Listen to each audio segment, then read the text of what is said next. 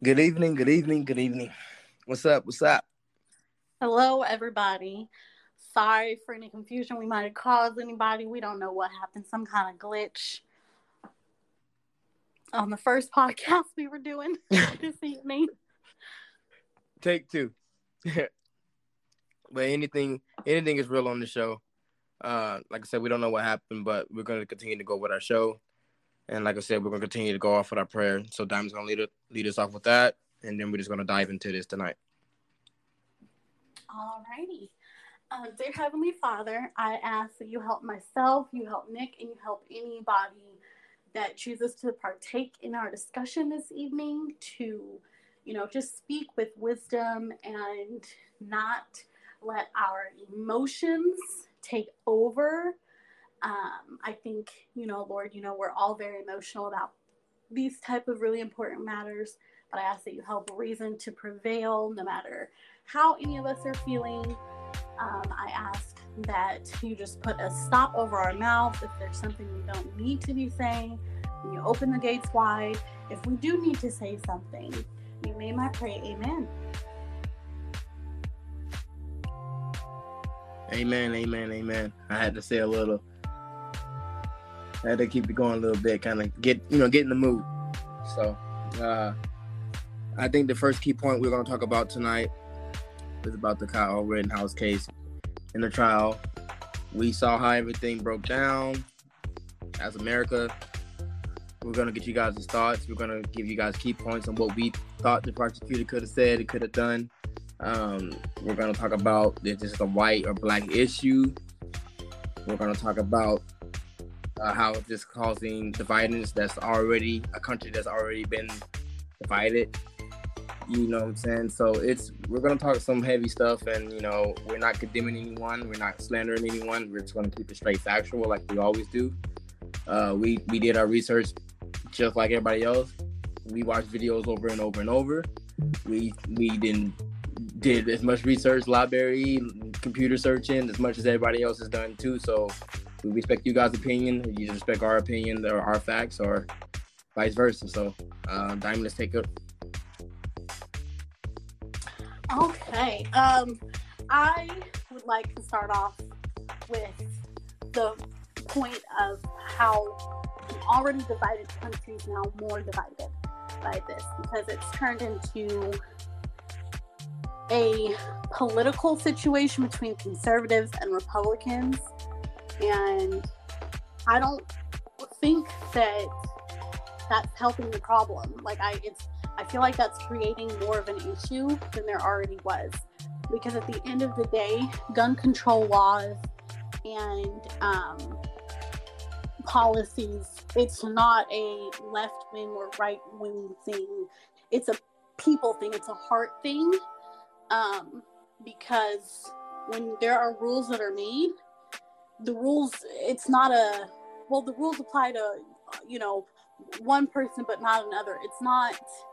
It's not a right or left situation. Rules are rules, period.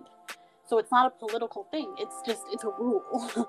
Politics are not something that should be part of a rule that concerns a person's safety or a person's life. Like, that's not the place for politics. So I think, that divide is causing problems that aren't even necessary. Because these laws are put into place whether, we like them or not, for our safety. So if we don't like them, we absolutely should advocate for their change. But I don't think it should be a Republican or conservative thing, because I am what I used to consider myself a Republican, and born and raised in the South. And I am pro-gun all the way, for the purpose of hunting and for self-defense. Against whoever you need to defend yourself against. Within reason. Like, if someone were to come into my home and threaten the life of myself or a family member, I 100% believe in being able to use a gun to protect myself or my family. But I no longer even identify as Republican because I think both sides are just fucking it up. Yep. So I'm more of an independent, but someone who, is not a Republican, someone that's, a Democrat, they might feel the exact same way I do about guns. And yet I used to say I was a Republican, and so that's why I don't think it's a Republican or Democrat issue. I don't think it's a liberal or conservative issue.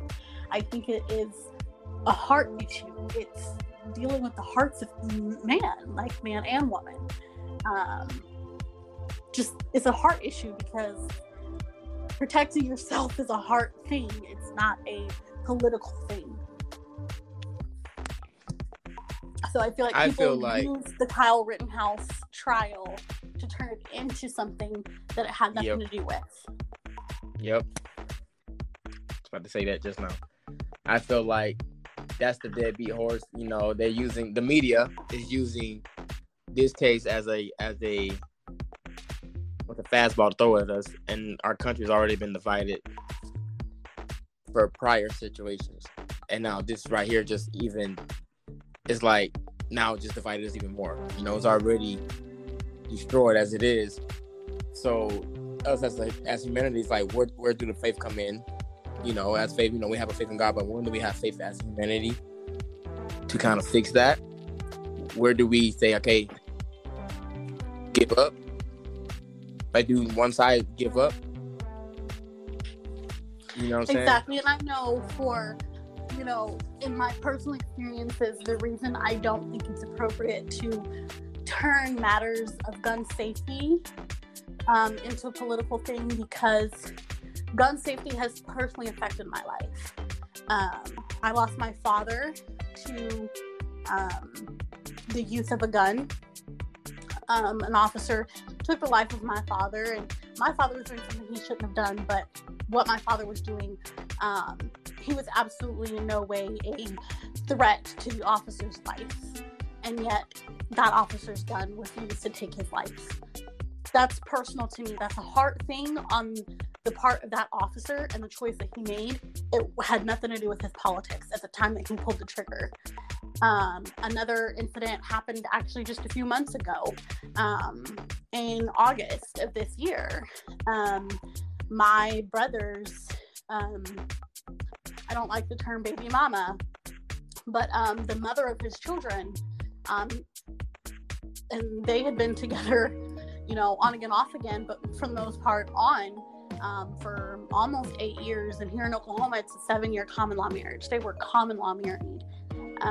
But she made false allegations that really hurt my family, and then she took it a step further, and she pointed a loaded gun at myself and my brother in a moving vehicle, and she was in another vehicle doing this, and she wrapped the gun with us on the phone, so we knew it was loaded, and she got away with it.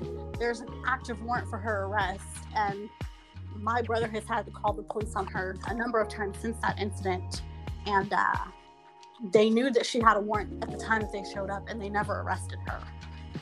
So gun violence, again, in that situation, that was a heart thing on her part, that she put the lives of 2 people at risk, potentially putting others at risk, because we were in a moving vehicle, and had I crashed my vehicle, others could have been hurt as well in traffic. Yeah. And that was a hard decision that she made that had nothing to do with her political views. So to me, it is it's very sad that we are already a divided country, now using politics to divide us on yet another matter. And did you see what you see that how Kamala Harris went over Joe Biden's statement about the Kyle Rittenhouse? They both believe in 2 different settings.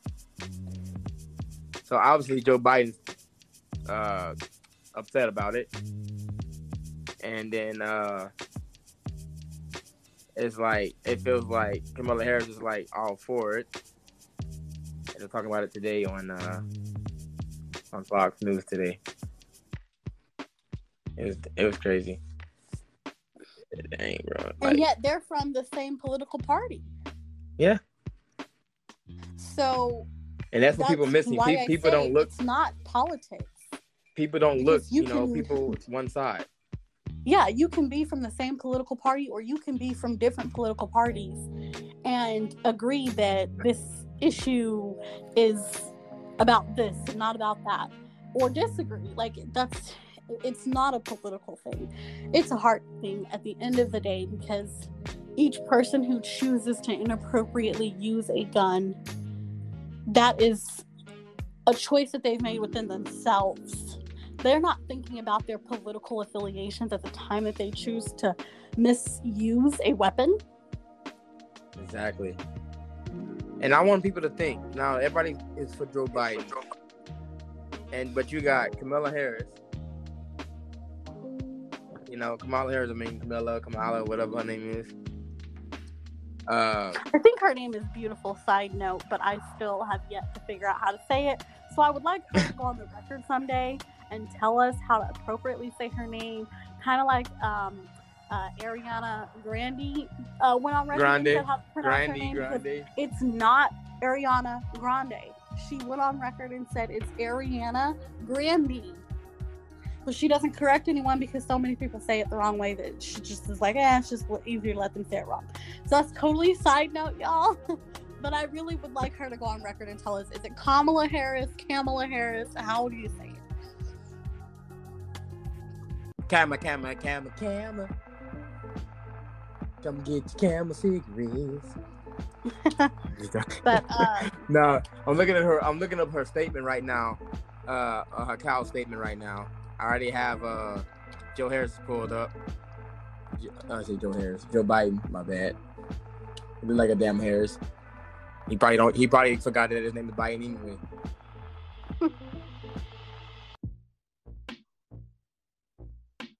He said that the verdict basically contradicts what he was saying, what he was saying today. Like, she doesn't agree with him. She said that the verdict shows the criminal justice system needs to be more, equitable. So she blames the system. And Joe Biden goes, our verdict, people will leave Americans feeling angry and concerned, myself included. We must acknowledge that the jury has spoken. I ran a promise to bring America together because I believe that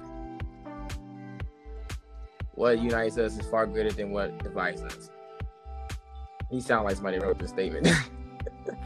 I was just going to say, that sounds like the most irritating thing you could possibly hear, because it's like, I refer to it as politician speak, and I don't like any politician that can't, get off their spot for just a minute. Like, I think that's just such a it's like he said, type of way of approaching this whole thing. Like, that's a fence sitter approach to me. Like, that is a fence sitter response all the way. And he also says, I stand by what the jury. I'm enraged, I'm angry, but let's not be upset with the judicial system and how they chose to handle it. No. Exactly. It's one or the other. Are you upset and you want change, or are you siding with the judicial system and supporting them? Which is it? Don't be a fence sitter. Both. Because at the end of the day, that jury was wrong in the decisions that they made. But I saw, when watching the Kyle Rittenhouse trial, I was watching on something called an app on the smart TV called Court TV. Yeah. And like the little notes at the bottom of the screen, and one of the notes was how do they put it? It said basically something along the lines of the judge basically forced the jury into the decision that they had by the rules that he set up for them to use to determine whether or not Kyle Rittenhouse was guilty or innocent. Because he told them, you can't do this, and you can't do this, and you can't do this. Basically forcing them into the corner that made it so that their only option was to declare him innocent. And I kind of, to a certain degree, agree with that, because he dropped the charges that address his illegal gun use. And I think had he not done that, the verdict might have been different. But at the same time, if you don't change these laws that promote a white supremacist way of thinking, the jury is going to continue to vote in a way that still promotes white supremacist ways of thinking by allowing people to get away with crimes they should not be allowed to get away with. So it's just an endless cycle. The judiciary system is messed up because the laws are messed up. And the judiciary system is not going to get any better. And equal justice is not going to prevail until the laws change. Exactly. And we got to make those change. So we got to make that change. So I think that he also said. Go ahead. He said, he goes, I stand by what the jury has concluded. The jury system works and we have to abide by it. He goes, while a verdict against Kenosha will leave many Americans fully concerned, myself included, we must acknowledge that the jury has spoken. I know that we're not going to heal our country's link overnight, but I remain steadfast in my commitment to do everything in my power to ensure that every American is treated equally, with fairness and dignity. Under the law, he contended. See, I think under that's the an law, oxymoron. made for, you know what I'm saying? Exactly. You know what I'm saying? When they say the law, like, you gotta make sure that we're treated fairly under the law. The law is not made for black people. It's not made for minorities. Yeah. You go look at it because it's been many instances. We were considered 3/5 of a person when these laws were made. Exactly. They weren't made for us. So no, we're not obligated to abide by these laws, which is fine and that's why it was fine for him to say that, because he was talking about a white boy that got away with it because these laws were made to protect that white boy. Yep. And so that takes us into our next point of, was this a black or white issue? And Nick, you and I had been discussing before we came on to the podcast this evening. There is not one trial of a young black person, male or female, that was 17 at the age that they committed the crime, or the supposed crime, that Kyle Rittenhouse committed, that was ever acquitted. Never, ever, ever, ever, ever on record. There is not one single case of a young black person. And I don't want to hit 17 years old. And for all the antagonizers and all that out there, we have done our research. We have looked. I have even went to the library myself and looked to see if there was any 17-year-old. The youngest person ever to get convicted of a crime was when a little boy has whistled at a white woman. You know what happened to him? He got hung. So I don't want to hear, well, he was acquitted. People, no, I don't want to hear it. Don't want to hear it. There was never an acquittal. Never. There might have been a lesser sentence. They might have dropped the sentence to something lesser, but there has never once been an acquittal. Ever.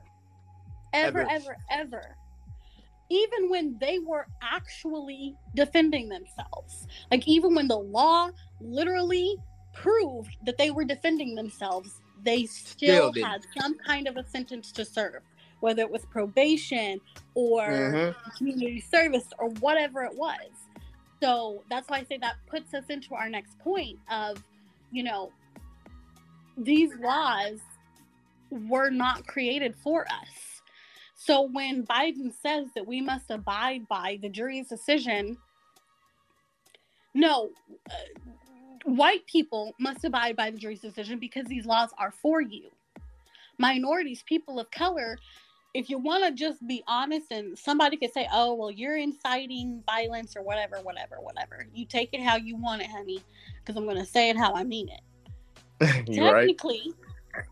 I'm 3/5 of a person according to your laws. Therefore, I'm not obligated to abide by your law. Now, if you want me to abide by that, you better make me a whole damn person. Make me a whole law. Make me a whole person under the law, and you will have my full and complete commitment to abide by your laws. Until then, I'm not obligated to abide by your laws. If you want me to, you're going to have to make me a whole person under your laws. And so that's where you get into, okay, this is a black issue or this is a white issue. Because it's, like I said, these laws were not meant for us. They were meant to keep us out. Now, to hit on that statement, I was just talking about this a couple nights ago. I said that somebody asked me, I think it was one of my family members, I'm not going to say their name out loud, I'm not going to say it, but we had a discussion, and we talked about it all day yesterday, had his point, he's on my point, going back and forth, and I said, you know what it comes down to, I said, I think the reason why it is a black and white issue is because every time a white boy do something, stupid white man do something, or something like just a Caucasian do something, it feels like they feel like they get off with everything. And I said, so when my black, I'm 17, or my brother 20, or whoever, another black man or another black woman do something, we get the extremists. We just want to be treated fairly. You get what I'm saying? Like, treated fairly. Yeah. And that's why it's the black and white. That's why we always say it's a black and white thing. Because we still get, like, we see this dude murdered people on TV. And he didn't get nothing. Not one charge. I mean, dude, not one charge. And here's the thing, is that you can see this hold on. You see this kid as a hero. You see this kid as a hero. And we see that as like, what? It's like a slap in the face. It's like, what? He didn't get shit? But let that be us. We won't see a trial. You get what I'm saying? Exactly. We won't see a trial. We wouldn't have got arrested. We would have been on the spot. And then would have been labeled on media the next day. Local crazy black man. We would have been considered an active shooter. And here's the thing. One, black active shooter. Crazy black man. We want to be considered a whole person. We don't want to be considered 3/5 of a person. So we choose to abide by the white man's laws. So we can prove to them we are deserving of being a whole person under your law. And two, Kyle Rittenhouse did what he did. Then he went off and said, I shot 2 white people. Walked past several officers and turned himself in the next morning. Now, had that been a black 17-year-old boy, and he was allowed to drink. Shot, mind you guys, he was allowed to drink. He went to a bar. He went to a bar with his mom and dad. Well, went to a bar. Had it been a black 17-year-old boy who shot 2 white people, then walked off and said, I shot 2 white people, walked past 2 officers, 1 officer, any amount of officers, with an AR-15 in his hands, he would have been considered an active shooter. Right then and there, he would have been considered an active shooter. So why was Kyle Rittenhouse not considered an active shooter that night? Boom. Brown facts. That is why it's black and white. Nah. That in and of itself is enough should make any sane person go, what is wrong with this picture? He would have been immediately detained. He would have been roughed up. Like that's the problem for me. Well, that's one of the many problems for me. It's just that situation. Yeah, one of the many problems.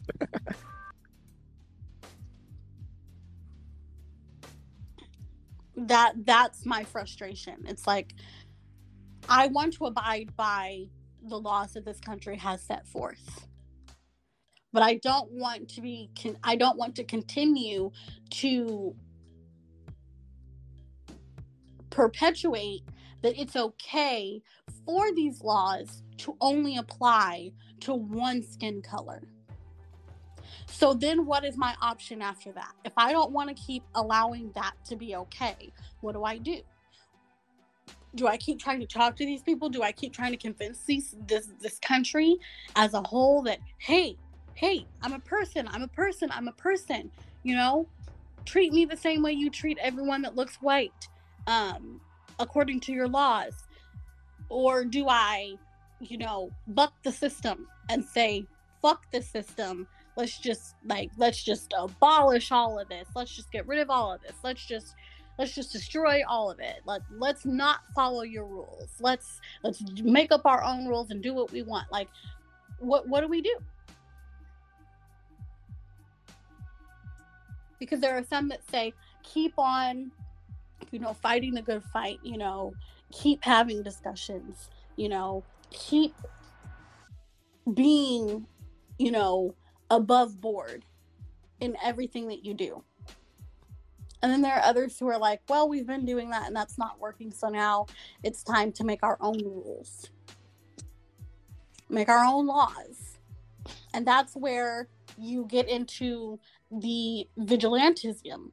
That's where that comes into play. Kyle That's why I was just about to say that. Came out there. First, he claimed that he was going to protect property. Uh-huh. Well, let me be very clear about something. Property is... Let's get it. It's inanimate objects. It's not a person. Property is Nope. a thing. It's not a person.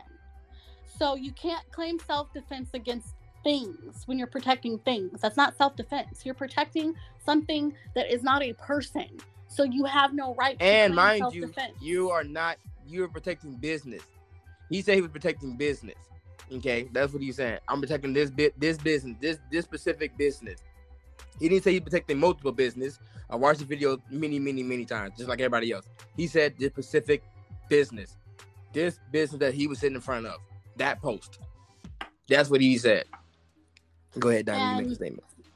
As far as that goes, it's like, okay, well, you weren't employed as a security by this company, so you can't claim self-defense in that because you weren't even hired to be there. No one asked you to be there. You answered a post that was posted on social media. And even deeper than that, he actually technically didn't answer a post that was posted on social media because the friend who purchased the gun for him was a 19-year-old boy who happened to be his friend, who came to him and asked him, will you help me protect this place? Yep. So you can't claim self-defense in that situation. And then secondly, sorry, my mouth is getting so dry with, doing all this talking. I was drinking water. Your right to claim self-defense goes out the window when you change your story. You changed your story from that to, oh, well, I used to be a firefighter cadet before COVID-19. And so I was going out there to render medical aid to the protesters and rioters that were in need. Honey, you showed up with a backpack and an AR-15. You didn't have a bandage because had you had that medical equipment, that would have been brought forth in your trial to prove your innocence. Hey, this is what I was out here for. This is all I showed up with. I showed up with first aid equipment, and yes, I did bring an AR-15, but that was for an extreme situation if it were to come up. No, honey, you showed up with a backpack.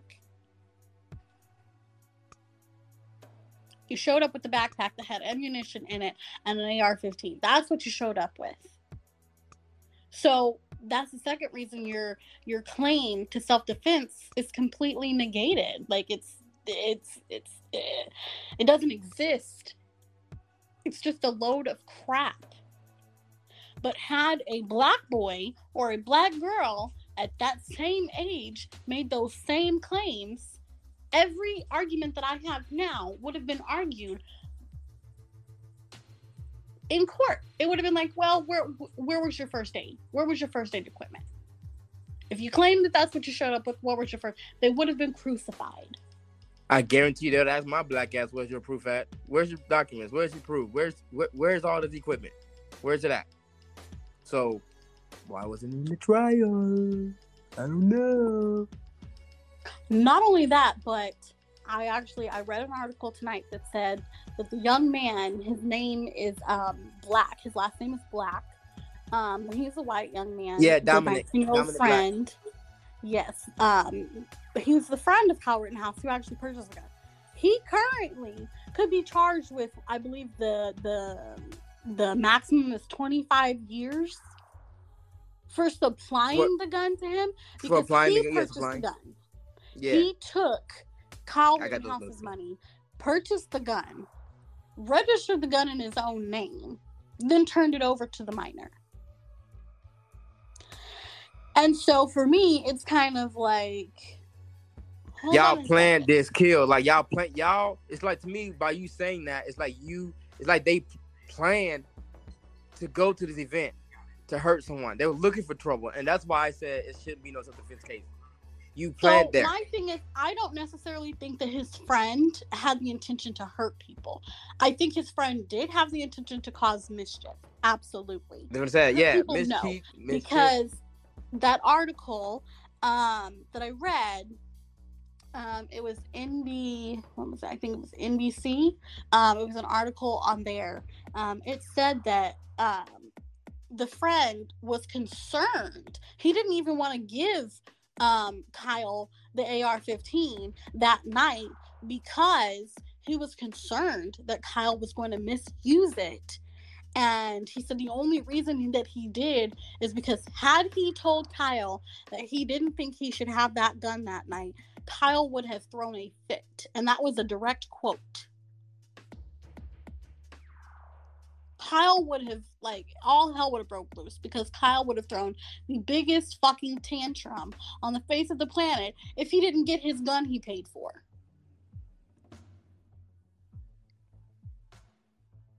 And being a 19-year-old kid who doesn't think through his decisions clearly, because, and especially in males, the part of the brain that tells you to stop doing stupid shit doesn't fully develop until you're 25 in the male brain. So that part of his brain couldn't even kick in all the way. Yes, it could kick in just enough to bother him about what he was doing, but not enough to really be like, oh no, let me not do this. That part of his brain didn't even fully kick in to let him know, no, this is a stupid freaking decision. It kicked in just enough to make him feel uncomfortable. So that's my other thing, is even if it's kicking in just enough to make you feel uncomfortable, don't do it. But why is the friend getting ready to face potentially 25 years in prison for supplying the weapon, and yet Kyle's getting away scot-free with everything? Even the charges about him having the weapon illegally got completely dropped. That's like both of you. What's going on? That's like me, you, and Bob hear that is robbing the bank, and then the cops see us just run full on bank with the money, and they arrest Bob. That's what it's like. That's exactly what it's like. He's like, well, here you guys, you take the rope, you take the rap. This makes no sense to me at all. And I feel like that could be a great segue into the next point on gun control and gun laws. Now, as I stated previously, I'm 100% pro-gun. Absolutely. And I think you should be able to open carry, and I also think you should be able to conceal carry. 100%. And I also think, me being pro-gun, I also think you should have background checks. I think you should pass a psychological test. You know what I'm saying? You have to I feel like you shouldn't have any thing on your background that can result in violence or assault on your background for you to get a gun. That's what I think. But I still feel like you should have your conceal, and I still feel like you should have to open the carry. I just feel like it should be a little bit stricter. I think, in that regard, the needing to have a background check clear before you can have a gun, that's a spotty issue, again, because these laws are not meant for us, because there are so many minorities that have been convicted of felonies that are innocent, or that are innocent. They weren't really felonies, and yet because they were wrongfully convicted, wrongfully charged, they can't get a gun. They can't have a gun, even though they don't have a violent bone in their body. So that's why I didn't say felon. That's why I didn't say felon. I just said violent assault. If somebody take my record right now and I went to jail for for fucking down there like 6 assault charges, weapon charges, something like that, I think if I see that background check come to me, I'm not gonna say, all right, dude, you can get a gun. You get what I'm saying? That's what I'm saying. Yeah. Because I don't believe, I have friends, and I have friends that are felons, and they are drug charges, and I still feel like they changed their life. They don't do drugs anymore. They married, they have a family, and he deserved to have a gun to protect his home. He should be able to stand his ground in his home if he had an incident. You get what I'm saying? And I don't care if he was a felon for some drugs. He's a difference. Exactly. If they drugs had, does not equate violence. You get what I'm saying? I don't think rapists should have them. I think the laws are not strict on sex offenders, but they strict on drugs and whatever like that. And I think sex offenders shouldn't have weapons. You get what I'm saying? I don't think they should have a right to a gun. So it's just certain nicks I will pick. It had to be exactly, and that's the that's the tough part about gun control laws. Yeah, the law can be manipulated in so many different directions, in so many different ways. That's very, very hard. So I understand why there's still that constant fight about gun control laws, and I think that fight should continue until we do get it right. So I absolutely am in support of. I don't think we should rush it. I don't the discussions. It need to be continued discussions, even through the next maybe 7 to 10 years. It might take a while for we can actually agree on something, because it has to be fair to all citizens, and to all citizens. I'm talking about black citizens, of white, Asian, Mexican, whatever, Native American, all that. It needs to be fair for all of us. Exactly, felons and non-felons, because you can have a felony for a charge that has nothing to do with a gun. Yep. And that shouldn't determine your right to have one or not. It should truly determine, and even felons of violence, there should still be certain laws that allow them to have a gun or not have a gun. Like, I think that there should be sub-laws, I guess would be the correct way to put it, because, I could be a felon for a violent charge, yes, but I could be innocent. There could have been insufficient proof. I could have been falsely accused. Like, there are different levels to that. So I think, there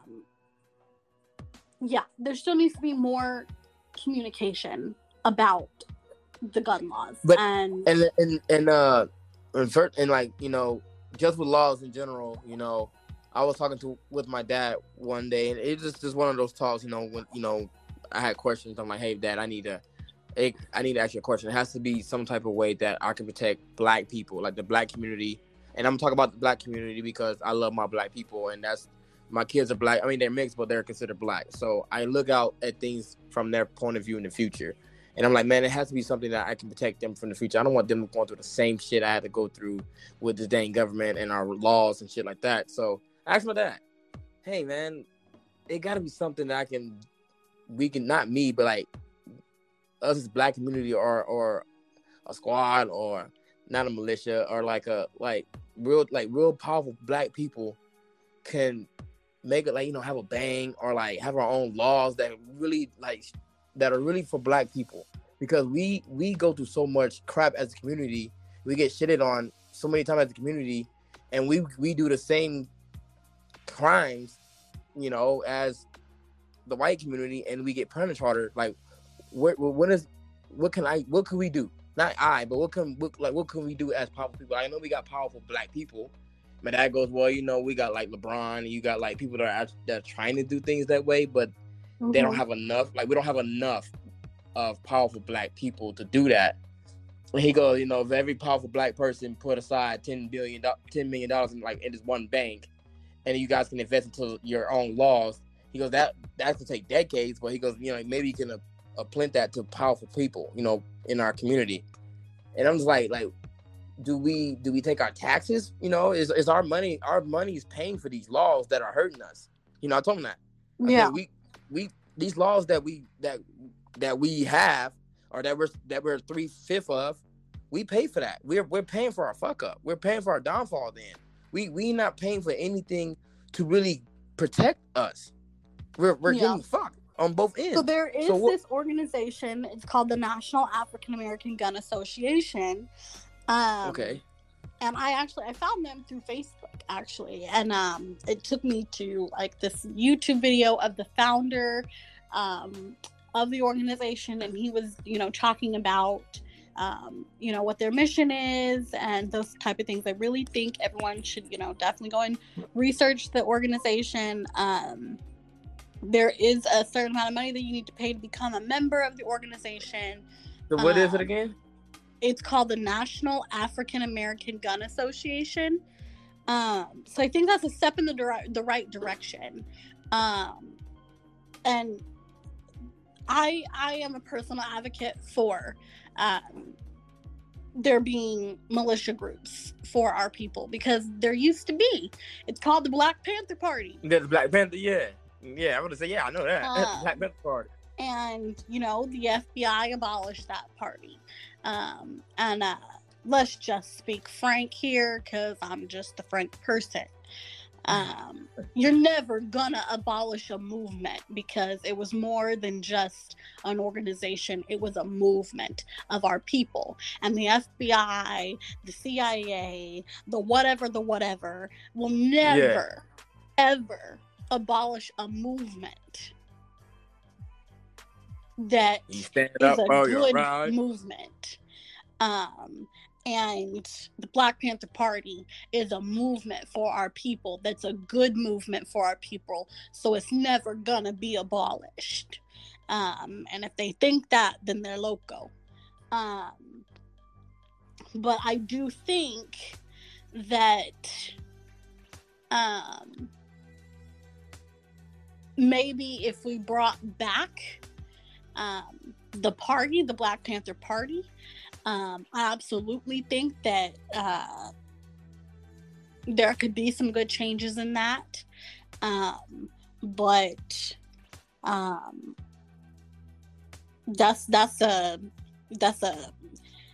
it's a situation that shouldn't be complicated, but it is complicated, because so many things can go wrong when you create these militia groups that are specifically for the protection of a people, not for the destruction of a people, but for the protection of a people.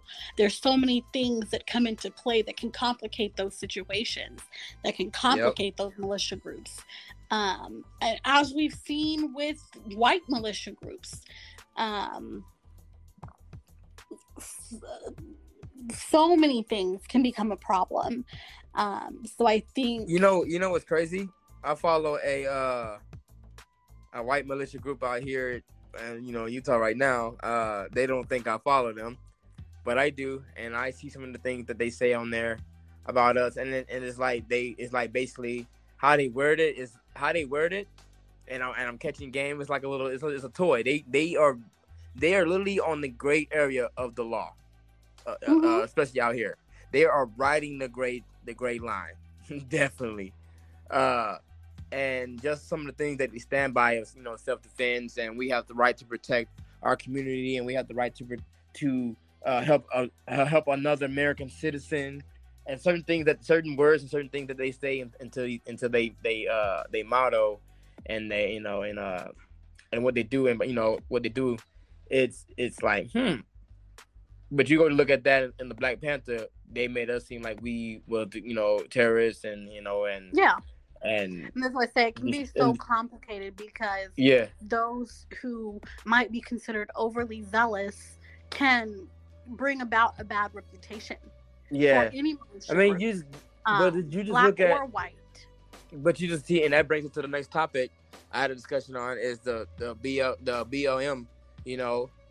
I remember people telling me, like, well, Nick, you and Diamond are probably, they definitely said it. You and Diamond can probably make this a Black Lives Matter situation, and I'm like, no, because the Black Lives Matter movement, when the Jake Blake the situation happened, they came out there and they voiced their frustration with their voice. I don't think any of the Black Lives Matter, the Black people that showed up at that time, had any weapons. They were angry that this was going on, so they used their voice. And I said, what happened with Calvin's house? Black people had already left. That's what I'm trying to tell people. Black people are already gone. They were gone by the time the situation happened. What time did the cop, like, what time did they even move? Because the cops didn't move, but they're like, oh, you guys can push the riot up to where the Rittenhouse and their guys were at. The cops wasn't there at first. They was pushing the riot up to them on the street, up the street. And so I was letting everybody know that. I said that we make it a Black Lives Matter issue. I'm sorry. Have you looked at the color of either one of our skin? We are black. Have you looked at it lately? Because I mean, that's what it is. Like, Black people were gone. The people in this movement for Black Lives Matter were gone at the time that Kyle Rittenhouse made the decisions that he made. This was a group of white, overly zealous people. And so, if they was representing, that's what gets my point. If they say they was out there for Black Lives Matter movement, and to my eyes, yes, you can advocate for us. You can fight by our side, but that's not black. That's not BLM. You get what I'm saying? You got groups out there. Those are allies to the movement. Thank you. Just like anything else. Just like anything else. So I want people to stop saying, "Oh, they're making Black Lives Matter movement look stupid and making nobody want to work with them." I said that's not us, because if you've seen the Black Lives Matter movement out there, they did what they started their protest peacefully. They raised their voice peacefully, and then the cops and they had another group out there already stirring up trouble. They had weapons already. They didn't have weapons. You get what I'm saying? I keep saying we because of my people. My Black people. We didn't have weapons. We didn't have any weapons. So stop saying that it's Black Lives Matter movement that are causing these riots in these different towns. Yes, we are upset. Yes, people have different reactions. But you got to understand that there are people that are inside our group that are using us to paint us a bad picture. And that's what you have to understand. You have to, in any other situation. So bringing it back around to gun control, like, you can have any type of militia group, any type of organization that deals with guns that can try to help push gun control laws in a more positive direction, but you have to keep the conversation open on either end, on the side of Black people and on the side of white people. But you also have to understand Black people aren't going to be shoved down anymore if you expect us to abide by your laws that weren't created for us. We're going to start coming to the table with a louder opinion. Our voices aren't necessarily as quiet as they used to be. And white people are going to have to get comfortable with that if they want these conversations to continue to happen. Because what you're going to ultimately end up with, if you don't want these conversations to continue to happen, is you're going to end up with a lot more gun violence. Because people are going to say, okay, well, if you're not listening to us, let's show you what we're talking about. And that's not the direction that we want this to go in. I don't think that is the direction. I have a question for the people. And maybe you guys can ask, maybe America or whoever, I don't really care, even police officer.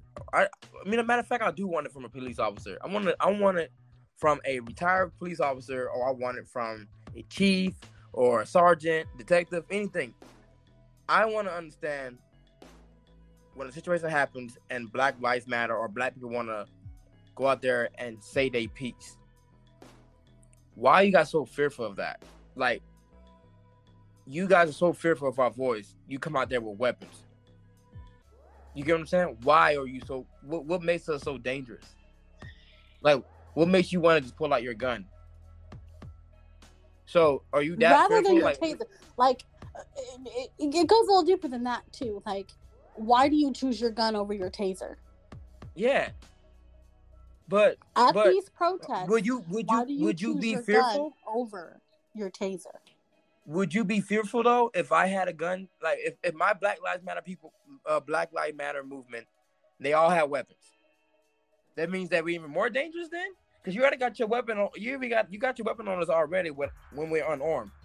So now, can you picture if we had our weapons? just like y'all, if we were suited and booted just like y'all, can you picture that? Is that why you're so afraid? You're afraid that we can become like that? Suited and booted just like the other side? People don't think about that. Think about that for a second. We're using our voices. We're using signs. We're marching. Just like Martin Luther King used to march. We're marching. And that's what I try to explain to people.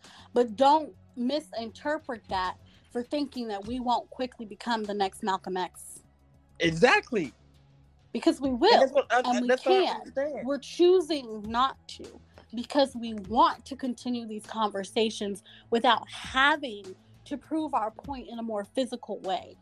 Exactly. We want to show you, hey, we can do this in a way that doesn't require anybody getting hurt.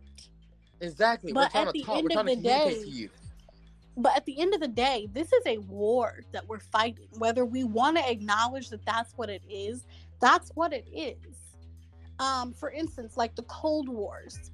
Those were wars. People may not like to refer to it, but that's what they were. But they were using their voices for those wars. But so, like, I'm not trying to say anything. I don't want people to misconstrue what I'm saying. Is my point is this. The point is this that we're getting to is you guys are pushing like I'm gonna say the white supremacist side or whatever like that. Whatever side you want to choose. Black Lives Matter movement is using their voice we're using our voice to get a message across. We just want to be treated fairly. We want to be treated like American. We don't want to be treated 3/5. We want to be treated whole. We want to be treated equally, and that's what we want. And we're doing it peacefully. And you're fighting with us. You get what I'm saying? Yeah, you're fighting with us. And gun control laws is definitely an area in which we want to stay peaceful. We want to have open dialogue. And Nick is so much more of the politically correct person between the two of us. And I applaud Nick for that. I applaud you 100% for that. I used to be so much like you and my political correctness. So I applaud you, Nick, with trying to reassure our audience, especially our audience that thinks that we don't know that they're our audience, specifically police departments, and giving them assurance that, hey, we're not out here trying to incite violence. We're not trying to advocate, for people to just go all willy-nilly crazy and whatnot. I applaud you for doing that because I don't have that in me anymore. I don't have the kiss-assery in me anymore, but I think it's important in these discussions for somebody to have that in them because I think it helps maintain that level of calmness that is really necessary to keep conversations going. Because you know me, Nick, I'm a conversationalist until conversation ain't working no more. And that's what I'm saying is, what I'm saying is we've been conversating. We've been conversating for years. We've been look at all the leaders that they took from us that have been conversating for years, that have been talking and preaching for years on treating us fairly. So when does it do they ever think, oh my gosh, what is going to happen when they are suited and booted like us? Because look what's going on now. I mean, look, people are tired. Look what this Kyle Rittenhouse case has done already. You get what I'm saying? Mm-hmm. Look what it's done already. His charges has been dropped 2 days ago? Yep. And look what happened 2 days later. Having protests all over the country. All over the country. And these protests are not all over the country. Yeah, and these protests are not about political affiliations. These protests are about people's lives because your policies on gun control have made it so that a white person can take the life of a white person or a black person and the law does not apply to them. That's what it seems like. That's why people are out there protesting. Because you took the laws and you twisted them around to it up. benefit a white boy. You But twisted if it. this had been a black boy, you wouldn't have done that. You would have twisted said, it. nope, You would have laws executed. belong. You would have executed me. Me and my dad broke it down. He was like, "Son, this case is it's the most. It just shows you how the system is just so jacked up." My dad was upset, and when my dad's upset, he gets very passionate. And so we have these passionate conversations. And he goes, "Son, I couldn't take you from Las Vegas, Clark County to Washington County, and with a gun. I couldn't have done that. I wouldn't have had my son come home the next day. You'd have been all blasted all over the news as an after shooter or a crazy black man. It'd have been black man, not black teenager, black man. They'd have incriminated you so hard, you'd have threw your name in the dirt, not knowing that you're a loving father, not knowing that you're a husband, not knowing that you work hard for your business, not knowing you do this, not knowing that you do this and do that and do that. You'd be slandered all over the media. Yeah. And I'm like, yeah, that is true. Definitely true. And I'm a type of person, I have my license. I protect myself, I protect my family. And I still keep it safe because I don't want them to come over here and say that I'm doing something wrong. And I shouldn't have to feel that way as a citizen of America. I should be able to walk proud style, just like the next man that has his weapon walking down the street and his rifle walking down the street, just with there's no care in the world. I should be able to do the same thing. I should have to fear and get stopped and say, he has a gun, and then my life is gone. Exactly. And I just feel like as an advocate for gun, being pro-gun, because clearly Kyle Rittenhouse is pro-gun. I feel like, we also have to think that, perception is reality. What people perceive is going to be their reality.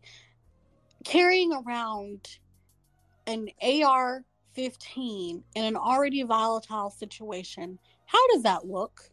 That looks but like you're bringing guns. violence. They brung. I don't understand this. Yes. It looks like he was. It looked like he was promoting unnecessary violence because you don't. That saying, you don't bring a gun to a knife fight or whatever. Like it needs to be appropriate. Like, okay, if you felt like you needed to bring a gun, why not a handgun? That's what I'm saying. Just as effective. In fact, more effective. Because with an AR-15, it's a little easier to miss your shot when you're in a intense situation like that than versus having a handgun in which you can take your time and aim a little bit. Like, it's just different. It's different. So perception is reality. And you're making those who already don't support guns, you're giving them even more of a reason to not support guns, just based off of the fact of the type of weapon you chose to bring. So you did a disservice to the pro-gun movement. You did a disservice to that movement. And that's just sickening to me. Because you set that movement behind. You know what's funny? What? Is that when you watch him on stand and he's doing Kyle Rittenhouse doing his testimony or like that. And he's being questioned or whatever. And he's saying that he was there to protect, he was there to give medic, whatever like that. So we watched the video. I'll probably watch the video at least 1,000 times. And when he shot the first guy the first time, in the video he actually pulled out his phone. He pulled out his phone, looking like he's trying to call 911. Now, in an instant, if you shot somebody 4 times and you pull your phone out, that lets you know in your brain lets you know that you just shot someone. So even if self-defense, you're trying to help that man, right? Mm-hmm. So at that point, you should have withdrawn your gun and got help, like you said you was, like he said he was. And on the video, it shows that. You think I'm lying? You see the video again, and you see him pull out a cell phone. He's at the body. He's at the guy looking down like, I shot this guy. So after that, you run again, and then you turn around, and then you shoot another guy because the guy tried to disarm you. The guy is not hitting him. You see the guy running, and trying to disarm the gun from Kyle when Kyle fell, and then he shoots. So at what point did you realize that you murdered this guy or murdered the other guy too? You get what I'm saying? So at what point when do self-defense kick in? That's why to me, and I keep it real like everybody else, that's why to me on the stand I feel like they rehearsed this. Yeah. They absolutely did. They just rehearsed like the whole fucking crying and breaking down on scene. All we heard rehearsed. Absolutely. And the video that you see in court is edited. Mm-hmm. It's not the same. It's not the same video. Kid who. Now it's edited. Okay, so the argument can be made. Oh well, he shot the person. Some could say, well, he shot too many times. That was excessive. Okay, so I will say you can say that. In a situation like that, where if you do feel like you have to defend yourself, adrenaline is going to kick in. You could pull that trigger too many times, and you're not intentionally trying to pull the trigger that many times. It's adrenaline. And when you're truly fighting for your life, you never know exactly how you're going to react. But it's the fact that he did it, and then he ran off, and then he did it again. And it's the fact that he didn't have other options. At what point does he call claim self-defense? Because if you watch the video, like everybody else, I didn't watch the first video that happened of the day of the shooting, and it was just like hold on. Ooh, mouth dry. Sorry. All right, cool. All right, so it's like the first video is it happened of the day, the day of the Jake Blake. It just shows him running around the truck, coming back down, and when you see him running around the truck coming down, you see in the video that's not a chain, it's not a Molotov, it's nothing that really causes harm. It looked like somebody threw a bag of chips, and like maybe like a can of soda. It looked like it's like an orange can of soda on the ground. You can see I'm paused right now. You can see the bag, and so a bag's not gonna kill you. It's just not gonna kill you. You know what I'm saying? And he said he got his medic bag on him, and his medic bag is like an army bag. And then he's at the body of the first guy that he shot, and there's another guy next to him trying to disarm the guns from Kyle. So I want to know at what point doing that whole debacle right there was self-defense, because that looks like full-on self murder to me. Like he's like excessive shooting. He shot 4 times.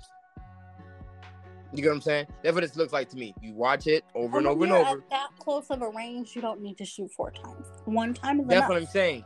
Especially if you saw this man, he said that he turned around and he threw what he looked like was a chain. He said it on the stand. What he looked like, it was a chain that was thrown at me. But you look, and if anybody's looking, that is a bag of food like somebody went to the store, like chips and soda. So, sir, that's not going to hurt you to the point that you have to shoot 4 times. Maybe shoot in the air as a warning, or shoot at his foot or something. At that time, you still can calculate your thinking. Critical thinking, you still can. We're human, and our brain works really, really fast, even under pressure. So, and that's just been examined. That's just science. You think I'm lying? Then and it's not just that. It's that if he's claiming that he used to be a firefighter cadet before COVID-19, then he was absolutely 100% taught critical thinking in an emergency situation. Boom. Just about to say that. So he absolutely possessed the ability to stop and think before he acted. Hey, thank you. Because let me tell you something. You think I'm lying about this case? Any other case? What's the 16-year-old girl? It happened 2 years ago. Me and my wife were just talking about it a couple months ago. She killed her rapist, and what did the judge tell her? No, not the judge, the prosecutor. He goes, well, if you saw him coming and he was hurting you, you had the chance to use what? Critical thinking. You could have either stabbed to get him off of you, and then you could have stabbed him, got up and ran, took your keys and ran. You could have drove, called the cops. Don't they say that to every single woman that's been in an abuse case? So don't use that same pattern in this case. And he sees it right here when he pulled out his cell phone. So at what point once again, what can he claim self-defense? And this instinct, when he pulled out his cell phone, he already knew he shot. Mm-hmm. If you saw and turned around, you saw this bag of broke food on the ground, there was no reason for you to use excessive shooting. You shot 4 times. And I don't say the law was, but I know it's 1-2. I know certain states, they have a 1-2 law. It's a warning shot. It's 1-2 warning shot.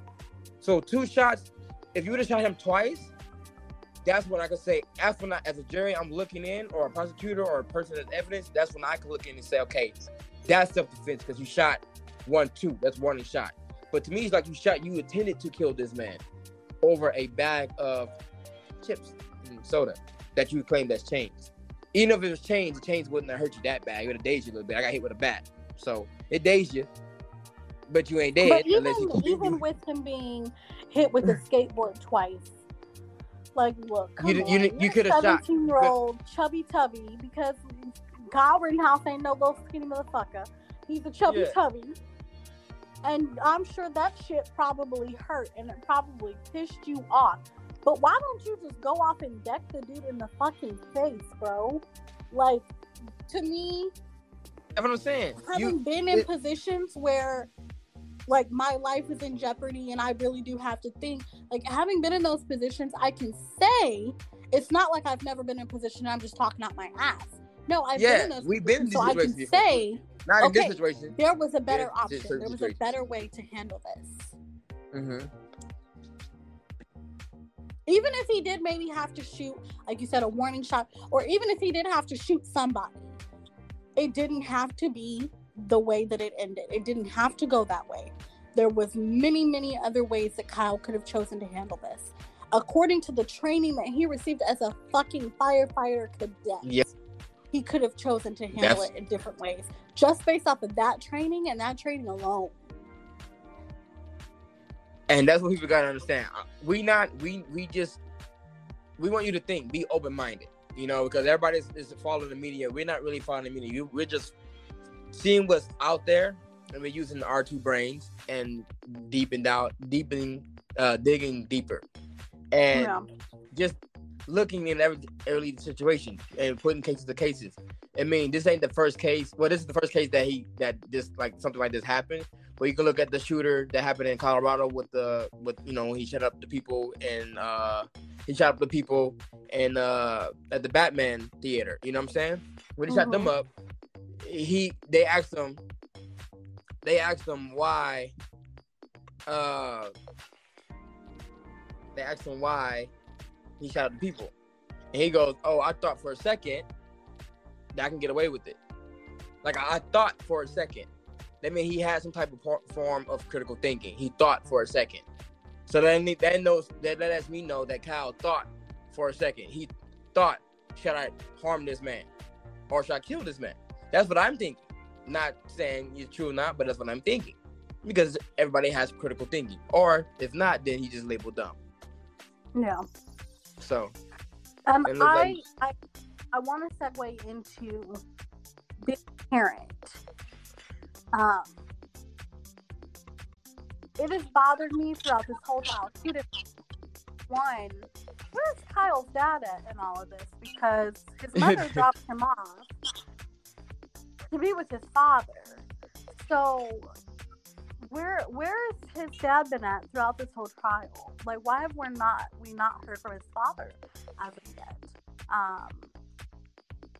And then 2, his mother keeps, whenever she's spoken, she has, my poor baby, or, we're going to have to trust, the jury, and, so far they've done a great job of listening, and, but I don't hear any accountability on the part of the one parent that is speaking, owning her part as a parent in the situation. And I say that having raised several children because of the family that I was adopted into, and me being required to step up to the plate and raise these children. But 2, as me being a parent to a stepchild. As a parent, You are irresponsible if you bring your child around an environment that is volatile. What I mean by that is, this riot had already been going on for quite some time. By the time that Kyle Rittenhouse's mother brought him to that town, that is irresponsible as a parent. And you that's should never what I was ever talking bring about. your children, and it's not like it would be one thing if, you know, the riots and the protesting hadn't even started yet and she brought him to be with his father. That'd be totally different. And then Kyle chose to make the decisions that he made. That would be different. That would absolutely be 100% different. But that wasn't the case. She brought him to that town knowing that the town had erupted in violence. And what we're saying is, it's like, what we're saying is it like a form of, you're bringing your child into a dire and dangerous situation, and you're saying that you bring him into his dad's house. Now, like I said, I never heard a statement. I mean, unless you had seen articles or videos of the dad made a statement, I haven't seen one. I mean, I haven't seen one. And they said that they asked Kyle, like, how he responded to the Facebook post and stuff like that, yada yada yada, right? And at what point in time did he, just think about being a just normal child, stay inside at your dad's house, play the video game with your dad? I mean, you knew you was in a situation, like, you knew at your dad's location it was a riot going on, not a protest, a riot going on. You get what I'm saying? So when do you take accountability as a parent? Because they will look at us like that. Oh, you put your child in a dangerous situation. You neglected your child. Absolutely would have had the roles been reversed, and this had been a black 17-year-old boy. We absolutely would have been questioning parents on, well, what did you know where your child was? Why did you bring your child into the city when it was in such a state of uproar? Like, these would have been questions that would have been asked of a black or Hispanic or Native American family, any family that is of brown skin color. These are questions that would have been asked by the parents. They would have been held to some degree responsible for the actions of their child because they brought that child into that environment. And that, to me, it bothers me that people aren't even, like, talking about it. Talking about that, yeah. I'm like, people don't think, like, what? You shouldn't be saying about your 17-year-old, oh, my poor baby. Like, no, not your poor baby. It should be, you know what? I brought my child into that situation. Had I been a more responsible parent, this would have never happened. Or even exactly. maybe he would have snuck out. Well, snuck isn't a word, but maybe he would have sneaked out and done what he's going to do, because 17-year-olds do stupid shit like that. They sneak out of the house when they're not supposed to. So it's not to say it never would have happened, but the chances of it happening would have definitely not been so severe. I was about to say that. I would love to know. These are just questions that we have. We wonder. We ponder. Yeah. And I would Mr. love Troy to Anderson, hear. you got a statement that you want to add? No, I'm just listening. I kind of came in halfway, or maybe more than halfway into what y'all was talking about. My view. I mean, I kind of considered some of that stuff. I have a whole different perspective on the. I don't say a whole different perspective, but I just kind of looked at the whole situation from a different angle than I think many of the people that I've been looking, on Facebook and even in the news or whatever. I've been looking at people's comments and but I just see Kyle Rittenhouse. Right now he's a pawn for the extremists on the right, the far right extremists. They're not doing anything but using him as a my wife said the same thing. Yeah, to push their agenda. So they're not going to bring up some of the things that y'all are talking about as far as the mother's involvement, or lack of thereof, or she basically, from what I understand, she kind of told me, go do what you got to do. And so I don't know, as far as, we're pushing this on to, I heard y'all talking about the, if he was black or Hispanic, there would be this, and that. But we don't really have anyone that crazy enough. We don't have crazy enough 17-year-olds going out there shooting people for no reason. That's not what I was gonna say. I was gonna say we don't have anyone outside of ourselves that would advocate for us like the right, the extremists are advocating for this guy here. We got to really, we really need to think about that. Like, who would advocate for us right now? If that would have been your son, or Diamond, if Diamond had a son, a son that age, or would have been one of my sons. I think we talked about that earlier today. Who would advocate for the black community? What group of people would be championing us right now? Like he got championed. I don't think anybody would have.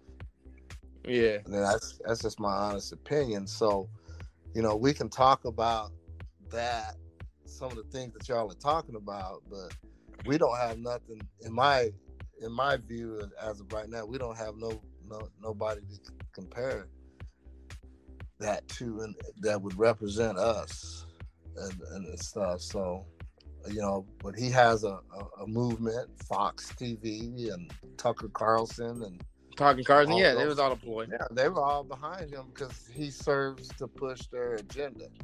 It was interesting. I actually read an article from The Hill earlier today where he said he actually supported the Black Lives Matter movement.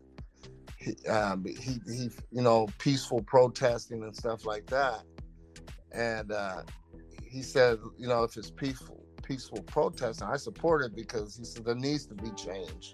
There's things that are, I'm not saying that I agree with whether he supports it or not, or why he would say that, but he did say that on the Tucker Carlson interview. I don't know if they put that in there on Tucker Carlson show, but he did say that, which is interesting in and of itself. But, being a military guy, a combat soldier, which I was, I looked at that from, I felt like the prosecution's case from the get-go was weak, because we talked about that too. Or we talking about that too. Yeah, because he the self-defense thing, if somebody's running at you, yelling at you, you got a gun, and you're scared or whatever, you are gonna shoot them. What fools would actually run at somebody that's got an AR-15? I'm looking at these three dudes like, what are y'all doing? Just let this dude run down the street and do his thing or whatever. Why would you challenge him when he's got a semi-automatic rifle in his possession? So that was interesting. And then when I looked at Kyle Rittenhouse, I'm like, okay, so what skill sets did you have that would lead you to believe that you could go into a hostile environment like that and make a difference, especially if he wasn't linked up with a larger group that had a specific objective of, hey, what are the most critical areas that we need to secure or help secure? He didn't have that. And then he also said that he was there to provide first aid. Was he first aid certified? I mean, the prosecution didn't attack any of that. They, That's what I said. He didn't attack anything. He failed on a lot of attempts. Yeah, the weapons charge itself was failed because he was within his rights in that state. Based on the dimensions and the diameter of the weapon, he was within his. Did they do a test? Did they do a diagnostic test of the weapon? Did they do? Did they do measurements? Did they do types of barrels? The length of the barrel and stuff was within the law for that particular state of Wisconsin for someone of his age to be able to have that weapon in his possession. That's why the judge threw it out, and that's on the prosecution. Here's my question about that. So I was reading the law that pertained to that. We're gonna break that down. With the measurements, yes. Okay. In Wisconsin specifically, the measurements, yes, did allow someone of his age to have that particular gun. However, the reason it should never have been dropped is because with those measurements, he still would have had to be either receiving instruction on the traditional use of that gun, or he would have to be hunting. Neither of which was done. Neither. And the prosecutor didn't even attack that. He didn't attack that. So, he didn't ask the questions. So what that might imply was the prosecution really trying to convict him? Nope. Or were they just there for the media hype? Exactly. We do have a question. We do have a question from a Miss Waffle Chick. I'm gonna go ahead and play it real quick. Buzzwords. I would like to play that game with somebody. Now I'm just jumping in and seeing what y'all saying. I'm gonna listen and then I'm gonna skedaddle. Okay, well, we totally appreciate you wanting to listen in, and if you feel like I have some input that I'd like to give before you skedaddle, we more than welcome it. But if not, please keep listening. Yes, appreciate you. Much love. Boop boop. So now we're talking about the Wisconsin gun law 948.60, Prince C2, Prince CA. And that's the open carry law, and Diamond is breaking it down. And so it was basically saying that he had to have supervision to have the weapon. We know that Dominic Black, his friend that's 19 years old at the time, has brought the weapon for him. And as of right now, he actually is facing what 3 charges right now, Diamond? I think and he could be potentially facing a maximum of 25 years in prison just for supplying that weapon to him. Now, my question for you, Troy, I would love to know your take on this. Given the fact that Kyle Rittenhouse's charges involving that gun and his possession of it were completely and totally dropped, I feel like his friend's charges should also be dropped based off of that fact alone. Because if they're saying Kyle isn't responsible for this, he did nothing wrong, even though the law clearly states that because he did not have adult supervision and he wasn't hunting, he actually did violate law, then shouldn't,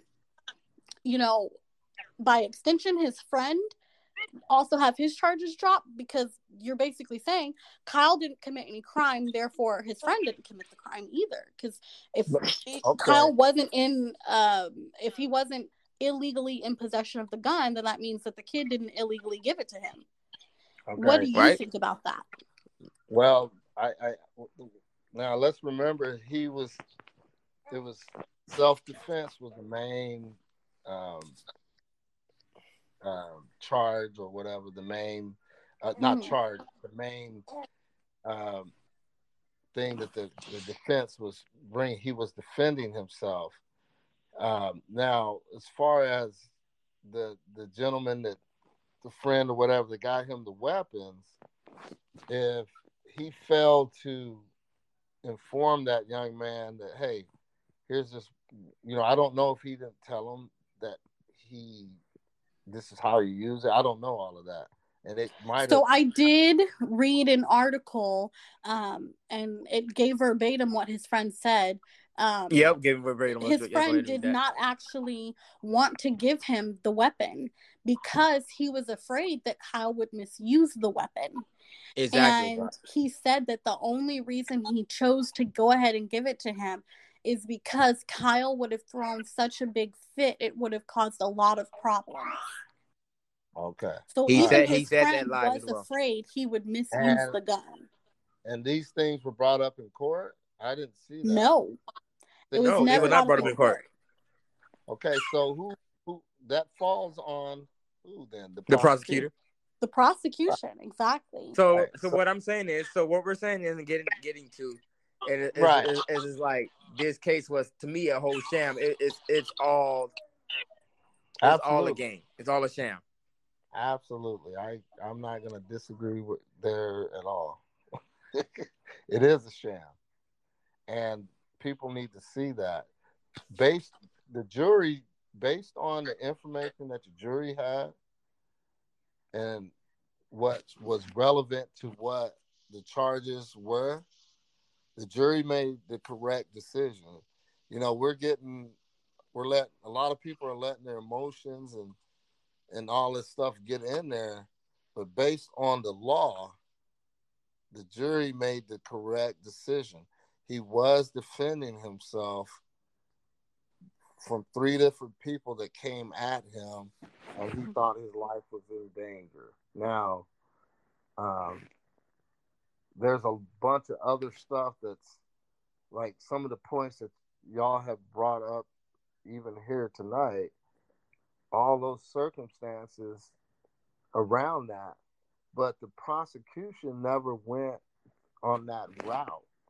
They didn't think they had plenty of time to assess this case and look at things of that nature, and they failed to do so. That's what makes this case tough, I think, for people to deal with is, What they did, they just robbed the case. They just found loophole after loophole. That's all it was. It was a whole choice against all of them. They all got paid. Yeah, because y'all have valid points and stuff. And I'm not sitting up here, and y'all know I'm not denying anything y'all have to say. Yeah. Unfortunately, that stuff was not part of the prosecution's case.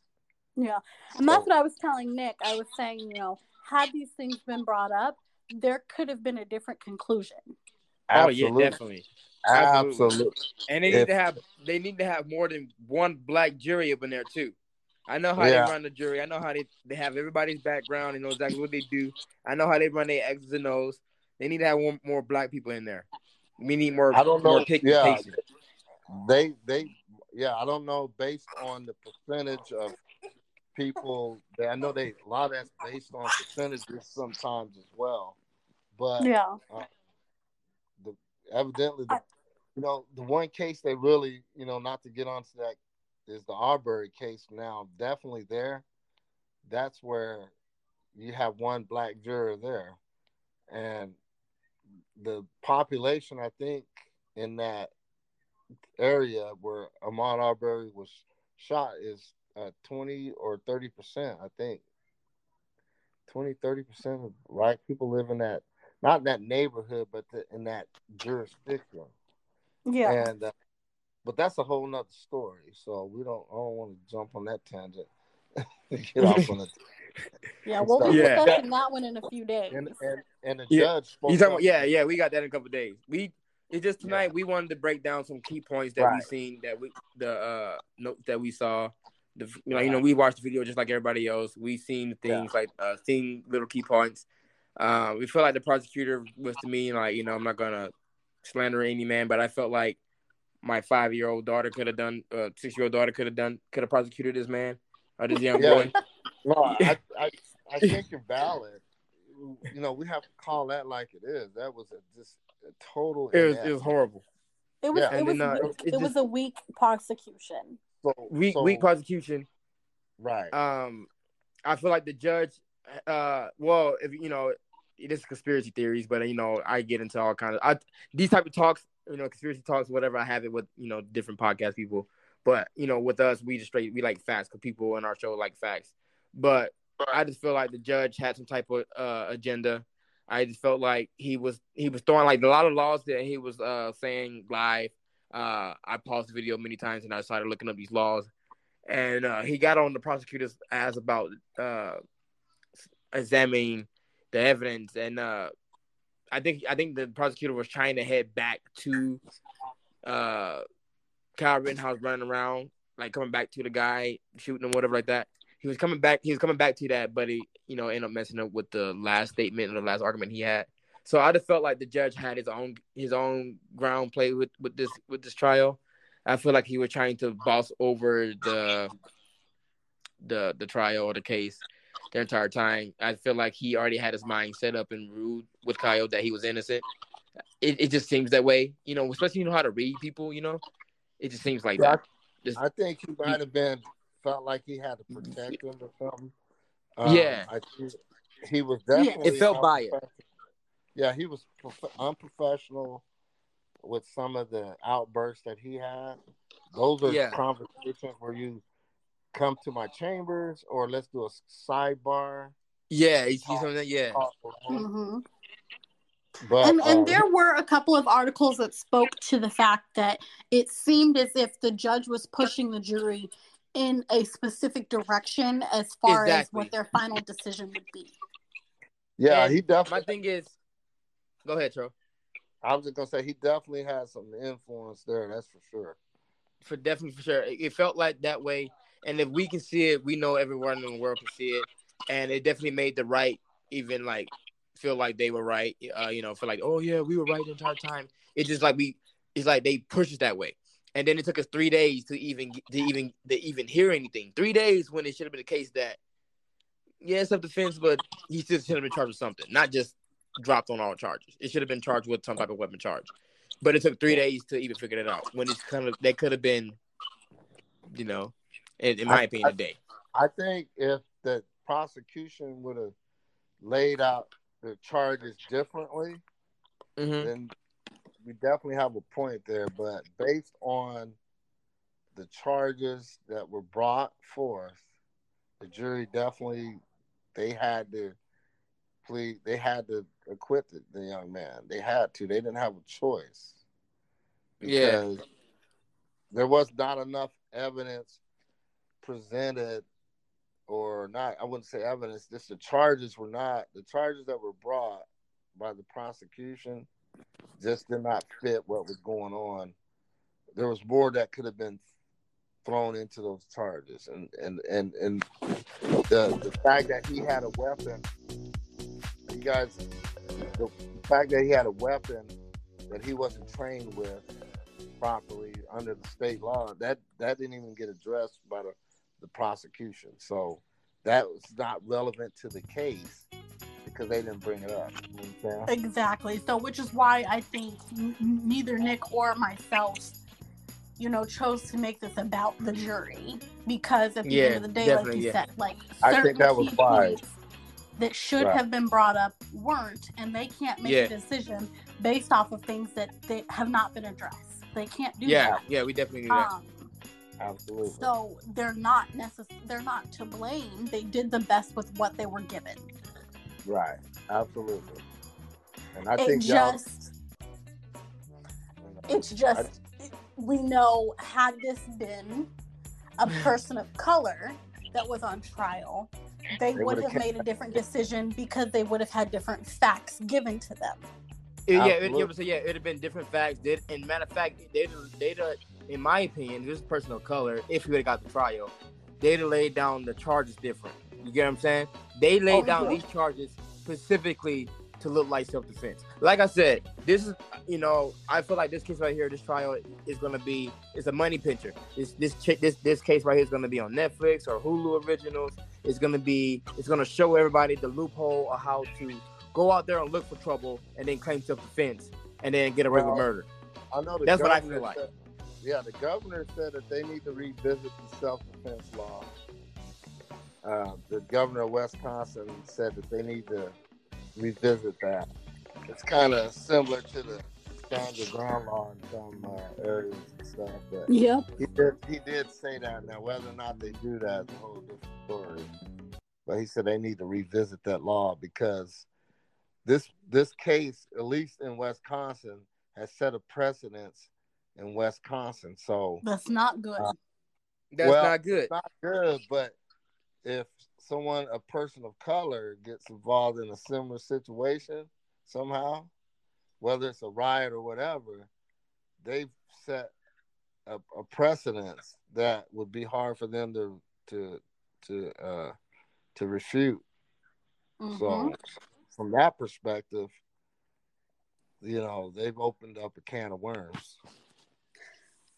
That's But what at I the think same too. time, I Nick said and I that. had discussed earlier that, when these laws were written, they were written for us as 3/5 of a person.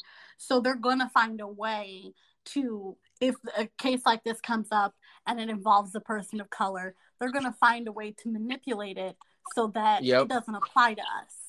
That's why I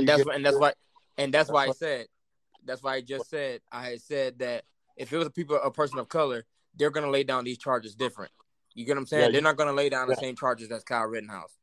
Even if it's a black person in the same situation that Kyle Rittenhouse was in, they called him to do help. He went out there with yada yada yada, shot the person, self-defense, whatever. Even if it's the same exact case as Kyle Rittenhouse, I kid you not, they're going to lay down these charges a different way, and I guarantee he's going to be indicted on at least 2 or 3 of these charges. Yeah, they did a good job. The defense attorney that he had did an excellent job. He had one little slip up during the closing argument. I thought, I wouldn't say a slip up, just where he kind of said something that he was Said something. He said, yeah, about the black pastors. Well, no, you're talking about the black pastors. That's with the Aubrey. Oh yeah, that's with Aubrey. Sorry. I was talking. No, you're okay. I was talking about the defense attorney. He made a political statement. He brought up politics in it when he was saying this is not about politics.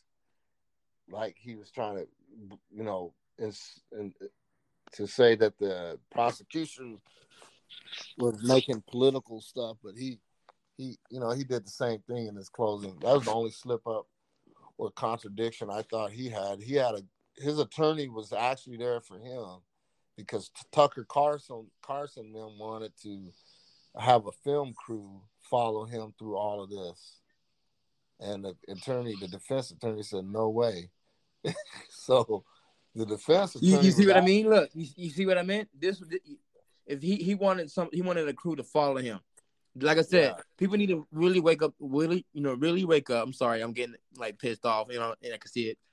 It's a money grabber, and it's like a slap in the face. It's like you slap me in the face, and and you calling me a liar, or you calling me not calling me a liar. You just think I'm stupid, right? Like you make it feel like I'm I'm incompetent, right? And I see what's going on right in front of our faces. So if I can see it, I just want the world to see it. I want, especially our people of color, to see it. Don't try this at home, kids. Yeah, we got, everything that's going on right now is we got some things that we got to reevaluate as Black people because right now, all of the help that we, I don't want to get too far off on this, but all of the help that the Democrats had for, since we're kind of talking politics a little bit, and that's why I don't bring it up on our page too much because, I'm not a Democrat or a Republican, but you can always come to us on this show. You can always explain yourself. You already know what Black Tea's about. Yeah, I know. You don't got to sugarcoat nothing. We haven't had anything of note done for us by this administration. Nope. They got some, they threw a couple of minorities and women and different things into his cabinets and all that, but that's just show stuff for me. But they haven't really, nobody's doing nothing for us. I hope we're seeing that this time around. Like these cats is not out here representing for us. Why can't we come up with our own party? What does it need to take to come up with our own party? You just form one. It's just kind of like the tea parties and stuff, You just form them, but to be able to get enough people in it to make it a political power, that's what I'm saying. That's the key. we don't have that as a black community, or we could No. have it, but nobody wanted to back us up. No, Yep. see, that was And the thing. that's Oh, go something ahead. I had said, when it came time to vote, is I don't want to vote for either one of these people. Yeah. But I got to Right. choose choose the lesser of the evil. Yeah, I don't know if it really is or not, though, to be honest with you, because They're the same thing, man. you really think about it, like It's just you- Democrats are there. It's a flip row. they You got know? their own. They're trying Agenda. to push towards you listening to Bernie Sanders, like most of the Democrats, that far left, whatever they call it, they trying to push that Bernie Sanders stuff, man. Like that's not reality. Like, there's no government on this planet that lives like that. Humanity's not built to share like that and do all that nonsense. And it's sad because we say that lesser of evils, but none of them have rep for us. I mean, Obama didn't even rep for us, to be honest with you. He was pushing a whole nother agenda. He didn't. What did he do? I mean, You know what I'm saying? What did he do? Yeah, And at least Trump threw some money at us, the black colleges, and some of the prison reform stuff that he did actually benefited black people. Helped our cause. That's out. why you've never heard me attack Trump Right. as far as being a I good know or I bad haven't. president, because Yeah. I'm not going to. I've attacked Trump's racist point of views, Right. but I'm not going to attack him as a president, But because he has done some things for us. He did. Yeah. So He I did some can't work. just be like, oh, he made a terrible president. And I personally feel like he was better as a businessman than a president. And I do feel like, as far as being a president, he did bring some good things to the table from a business perspective. And that is where I think he did the most for us as a people. Right. But I think he did a lot of harm to us, as far as his racist ways of thinking that he brought into the presidency. Okay, so think about. Can I let me? Well, he also. I want to challenge y'all on that right quick, just for a second. Okay. Or not challenge you, but let me ask this. Most of his rhetoric was against the Latin community, and he made some comments about shithole countries in Africa or whatever. But Trump is always, he's always been about just getting that attention and stuff like that. Mm-hmm. But he's rolled with black people and stuff, and hung out, and it's those with money. Mm-hmm. He runs with money and stuff. So what did he actually say that directly attacks our community? Like, what did he actually say that you remember? For me, it's never been about, did he say something about our community? And that's never been my argument with him. I've never had an issue with racism, period. That's actually something I've had to address in my personal life, too. Yes, I understand that. Racism as a whole is what has always bothered me. I have not necessarily been you're only being racist to one particular people. That is kind of, to me, not even the point. Right. It's just I've had an issue with him saying racist things, period, or saying sexist things. But to say disrespecting women was what it was for us. Right. Now, as far as black people, I haven't heard him really say anything. But it was, like Diamond said, it wasn't really an argument that we was bring it up. Yeah. But, I just feel like he divided the nation in a way. Like, in a way, he unmasked the stuff that he was saying. He unmasked the racist people that were out there. He gave them a platform to feel comfortable. You get what I'm saying? Yeah. That's what I felt. That's what I had an issue with. That's what I have an issue with. And I had people tell me, "Well, Nick, you're a Trump supporter, yada yada yada." See, let me tell you something. I liked Trump since I was younger, when I was in like middle school because he had the Right. apprentice show, and how he was when he was doing business is what I like. I like certain characteristics of what he had when he was younger. But Right. when I got older, I started seeing the tactics that he did, and I didn't like that. You get what I'm saying? Right. So he just was comfortable on the platform, and he embodied racism. He embodied hatred. He embodied just like the feelings and thoughts that ignorant people already had. Right. See, He just made them feel comfortable. you You get got what to I'm saying? realize That's the issue we had.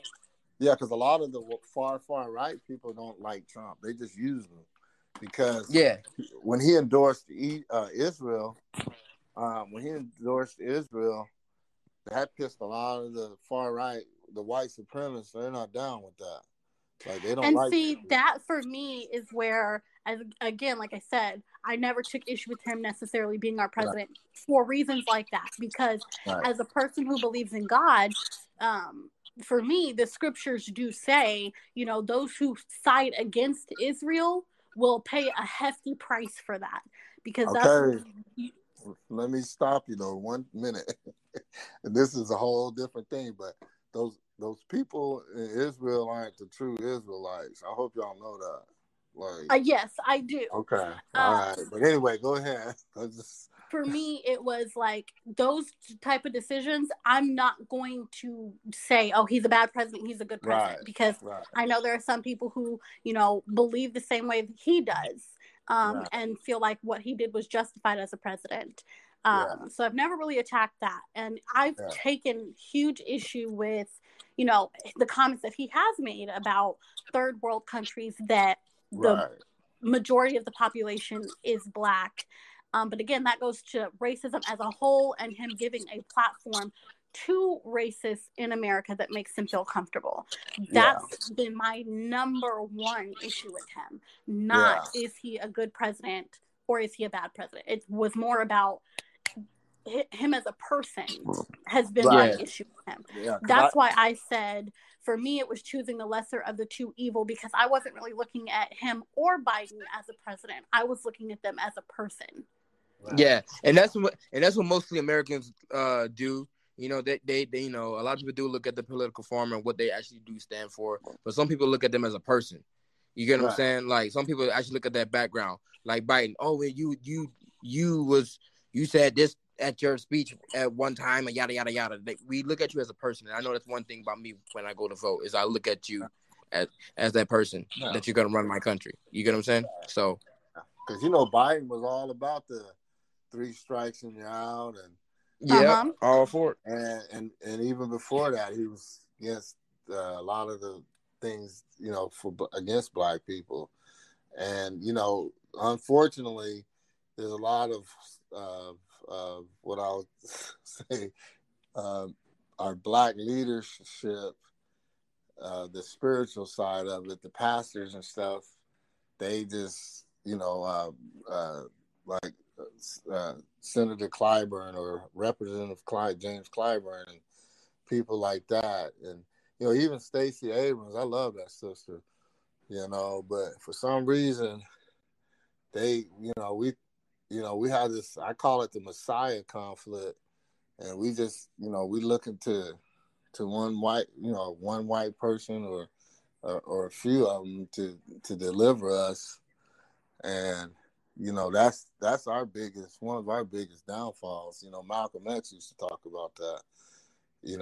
We have the Messiah conflict.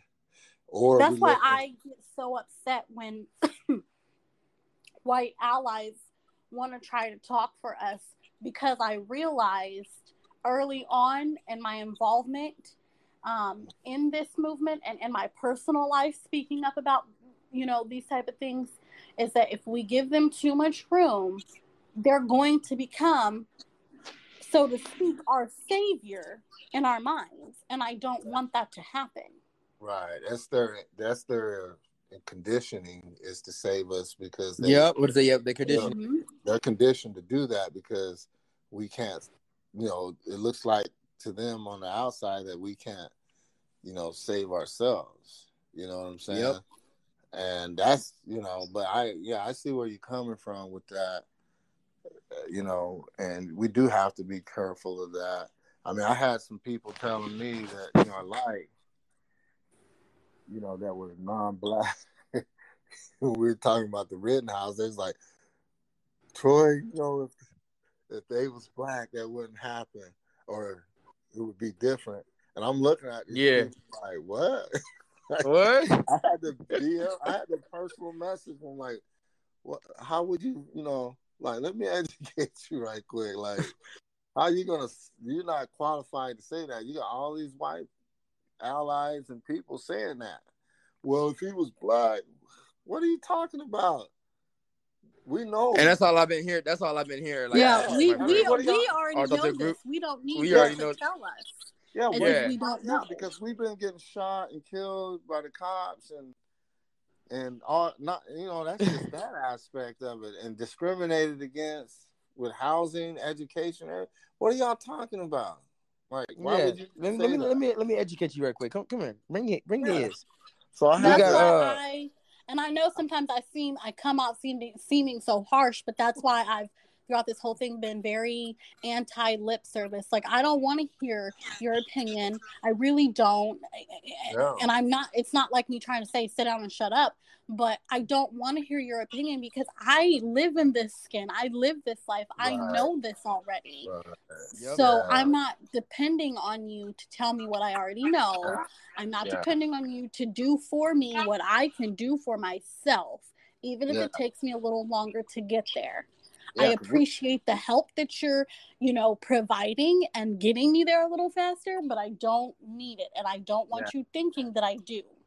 Yeah, because we had an ally, I don't know if y'all saw about maybe a few weeks ago, we had the Snow Canyon situation where the kid was, one of the students was had a Confederate flag on his truck. Uh-huh. I saw it. Yeah, and so the ally contacted me. He's like, I saw this, Troy. And I'm like, oh, okay. Well, I'm going to look into it. But, okay. I'm like, well, what are you going to do about it? And they were like, what? I'm like, what are you going to do about it? Yeah. What are you going to do about it? It would be more effective for you to do that than me. They expect me to do that. They expect, Black Lives Matter to come in. But she ended up going to the district, and they slammed that down real fast. Like, yo, get, because the principal wasn't gonna do nothing about it, and I'm not even done with that yet. I'm just, I got some texts that she sent me from the district and stuff, so I'm still gonna address it. Like, why didn't the principal shut that down when he got 2 different phone calls? Yeah, But anyway, I know we're getting on all this other stuff. But anyway, so we got a couple of audios to play. So I was going to play once those. Y'all do that, because we're getting way off topic. It's from Silverback Alien. Let's see. Greetings to the panel. I hope y'all having a good evening. I was just flipping through Stereo Streets. Of course, I seen the title, so I'm gonna stop and listen for a minute. But y'all was talking about Trump and what the good he's done and versus the bad. It's Trump, man. But the one thing that sticks out the most in my mind, amongst all of his shenanigans and BS, and I'm talking too much. I'm going to have to do another one. But he was a good businessman, for sure. I mean, he made some real hard calls up there that pissed off a whole lot of his constituency. Hang on one second. But the way they pissed off, the way he pissed off the establishment. We remember when he went to office, he was like a bull in a china shop. He's firing people left and fucking right. He's going off. He's cussing people out. He's tweeting this. He's tweeting that. And that's all okay, whatever. I could have dealt with all that bullshit. But he was a racist motherfucker off the jump. That goes all the way back. But the one good example, and I know y'all remember, hang on. And like I was saying, the one example that I know you remember is when he did not chastise white supremacy and or the Aryan Nation or whoever the hell was up there in Charlottesville, Virginia, when they were taking down that damn monument, and the people, the protesters, were having a peaceful protest, and some white dude in some Camaro or whatever the fuck he was driving went through the crowd, and he hit the people and shit. And y'all remember Trump come on TV? He said, you both were wrong. You know, without saying, nah, this dude drove over people. He didn't even acknowledge that. And of course, it's racially charged, you know. A dude hit a black lady, and all black people, but the dude driving some white dude, but he didn't say nothing about the whole racial issue. He just was like, whatever. So he subliminally told white America, that section of white America, I feel like he told that section of white America that, yo, that's how I really feel, subliminally. Because after that is when, you know, remember, people all over America was tripping out because there's had these protests where people were taking those statues down, which need to come the fuck down. But it just, you know, he's a racist, man. He don't give a fuck about us. He don't give a fuck about poor white people either. Right. You know, that's the thing. He, you know, but Biden, oh man, this motherfucker is creepy and evil as hell. I don't trust this shit. I don't trust none of them motherfuckers. I don't trust none. Him. Obama too. Camilla. Shit. Camilla. But my thing was that what Trump's actions or his lack of actions at Charlottesville empowered that certain group of white America, and they stuck their chest out and was like, oh, he's racist like us. Oh, cool. We can be real racist. I know y'all remember between 2016, 2017, 2018. White America was bold as fuck because their president was racist. They was like, well, damn, so can we be? Right. You know, I mean, very apparent. So I don't know if it'd been good to keep him in office or not. I mean, race relations was like a motherfucker. People getting shot every day, the police, all that wild shit. So I don't know, but he was a good businessman. I give him that. I love that. Well, like what I'm saying is, he right. Like, man, dude, I love that. They unmasked the racists like crazy. It's like, I remember I haven't got called the N-word so many damn times in just 2 weeks, man. 2 weeks I got called the N-word so many damn times. I'm like, damn. Yeah. I'm a nigga today, I'm a nigger today, I'm a nigger today, nigga. Oh my God. Like, damn. Right. But that's how it was. And then and it was just like, they didn't care.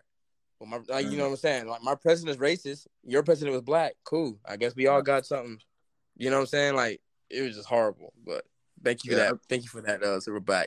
Absolutely. That was I'm glad he brought that up because I did forget about that. Yeah, Trump was nothing more than a catalyst. And like we were saying, that he provided a platform. Yeah. You know, and now we're seeing all these senators and House rep people, they all coming out the woodworks. I mean, that Ghost Star, I mean, we're getting to see everything right now. It's going. Hey, we getting thrown in. Yeah, exactly. We get thrown in there.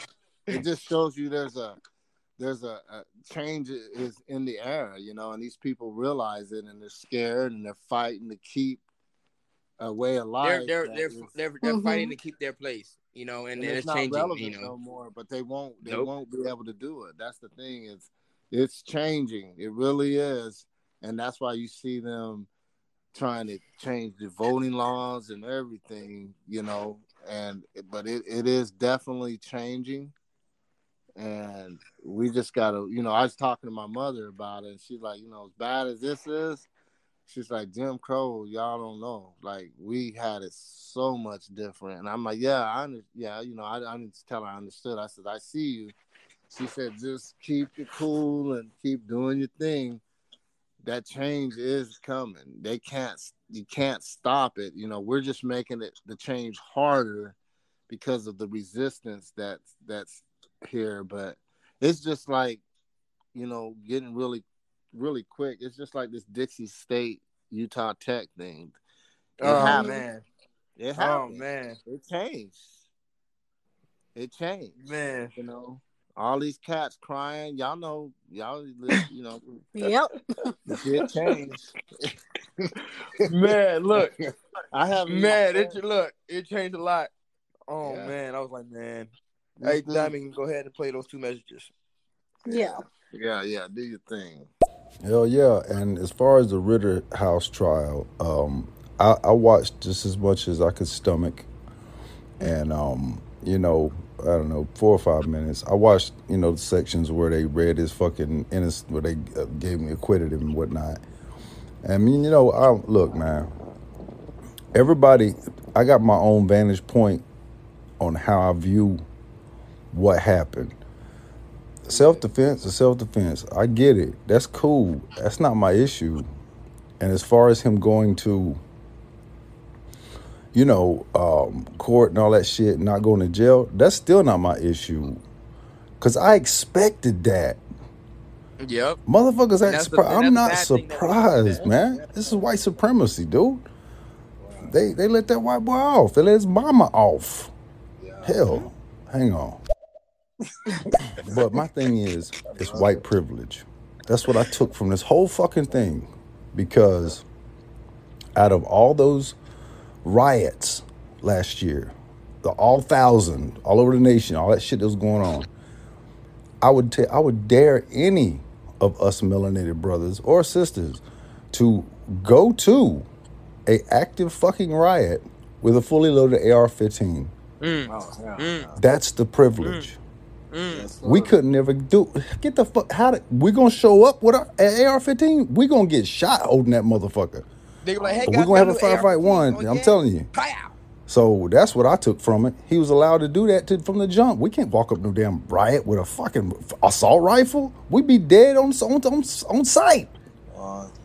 Everybody's like, oh no, you wouldn't. Shut the fuck. I argued this shit yesterday and the day before. It's just people don't see it. I see it, but whatever. Yeah, people don't see it. And that is what Nick and I have been talking about at the beginning of this, and even in the middle of it. Just we all know this. And so my thing with this whole thing has been, it's a shame. It's not going to change until we say we are not 3/5 of a person. So the laws need to change. The laws need to change so that we are considered a whole person, just like Kyle Rittenhouse was considered. Because until that happens, until laws change, it's going to keep going this way. It's going to keep going this way. So you're saying that law hasn't been changed in the Constitution? Is that what you're implying? You look at the Constitution. The Constitution, men that like I said, we just broke down 939.48 Wisconsin legislation, the gun law. We broke it down as like a normal person can in an hour or two. You get what I'm saying? You can look at the Constitution It is not made for minorities or black people or Native Americans or anything of people of color. When we became full citizens, when we became full citizens, that eradicated the 3/5. When we eradicated, what I'm saying is the laws are still operating as if we are 3/5 of a person. Right. Exactly. So until those laws that are still operating that way change, we're going to continue to be seen in a court as 3/5 of a person, which means we're not going to get away with doing the exact same thing that a white person of the same age does. And that's why we keep saying change the what? Why we keep saying change the what? Change the justice system because of what?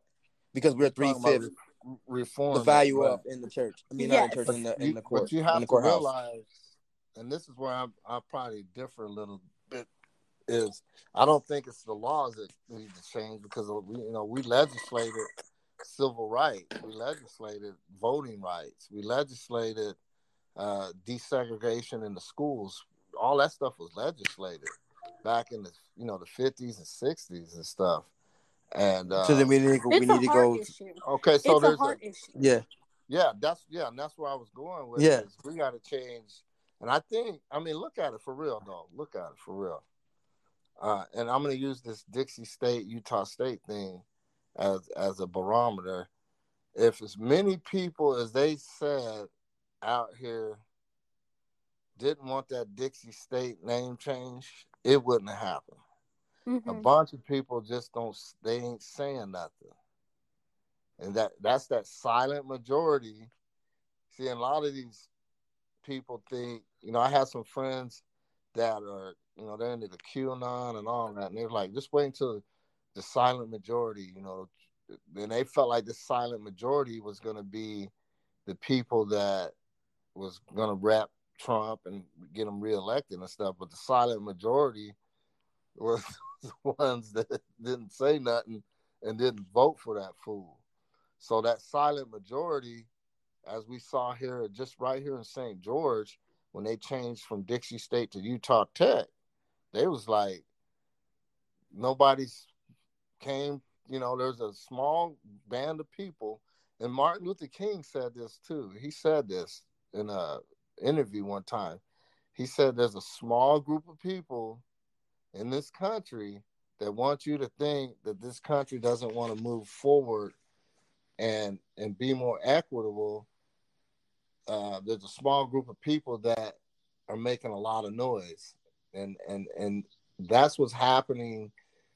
I think even right now in this nation is there's a small group of people that are trying to hold on to this power, and they just can't stop what's coming. They're just making the transition more intense. But they can't stop it. And, And the laws, they need to change, but they're not going to change until hearts change, or until the hearts that are good start speaking up, until they get brave and start speaking up. People have to die off. I hate to say that. It's the truth. People have to die off. Generations have to die off. I mean, these McConnells, I don't care for McConnell, Pelosi, none of them. These people, they need to die off, and this newer generation needs to come to fruition. That's all this is about, really. Y'all know me. I'm not into the spiritual stuff, or the religious stuff, Christian stuff. But even let me become a politician. I'm changing. One of the metaphors of why the people wandered in the desert for as long as they did after the Exodus was because that generation of Israelites had become so supposedly corrupted by the Egyptian religion and way of life. They had to die off so they could start from scratch or from new or whatever. And that's the same thing that's happening in this country is people have to die off. The people in power. And I mean, look at Joe Biden. He's 78? He's still got 2 years left, man. This dude can back, he's walking weird. I mean, come on. Trump 74. Pelosi, all of these people come from a different time period. I don't care. They wasn't pushing, Pelosi wasn't pushing her some of this nonsense that she's supposedly pushing back then. She didn't have to grow up in Jim Crow and all that like our parents did. Yeah. They grew up on the other side of the fence, the white privilege, like a silverback alien was saying. So they living good. They got their heaven on earth right now. While our people are talking about praise Jesus, and I'm not being disrespectful to you and Nick, or anyone else, but that's, we're the ones that talk about God's going to come and save us and Jesus Christ, praise, and all that. While these people they're living fabulous, and that's the problem I have with some of the things that we do. We keep looking outside of ourselves. We're always looking for someone else, whether it's a celebrity or Joe Biden or whoever. I just feel like today, what we talked about, I definitely agree with you on that sense. I just feel like I don't put my attention into these celebrities. I mean, right. I don't idolize them or whatever like that. And then I just, for the people, I try to help just ordinary people, just like me and you and Diamond and stuff like that. And so I advocate for people that don't have a voice, and so I want to be the voice for them. But it's not even been the voice. I'm actually want to be someone that can, at least point them in a direction to change laws. So if something happens to them, they can be fully protected instead of being half-assed or thrown in jail for 15 years for having a joint in the damn pocket. You know, I want to. That's the main goal of this, and it's for the people. We're and gonna I play don't these even last want to messages. be the voice for the people. I want to be the bridge to give them that courage that they think they don't have, that they do. Right. Yeah. We're gonna play 2 messages by Silverback Alien, and then we're gonna do a wrap-up statement, and then we're gonna check you guys out check out, because then we have a next show coming up in a couple of days for the Aubrey case. All right, I'll definitely be trying to. No, y'all talking about the Constitution now. I don't know, man. I ain't looked at that shit in a long time. I gotta pull up my notes, but it don't matter if it changed or not. I love The white supremacy machine is running on all cylinders when it comes to fucking us over. Wow. So, you know, I hear you, sister. I know what you mean, and I feel you. The laws should be changed. A lot of laws should be changed, but even so, the laws that have been changed, has anything changed for us? Nope. Not really. We're putting too much money. So our money, my thing is, hang on. too much of our money in there. Play the next one. We gotta stop spending our money with them, Said it. especially on all these motherfucking European holidays.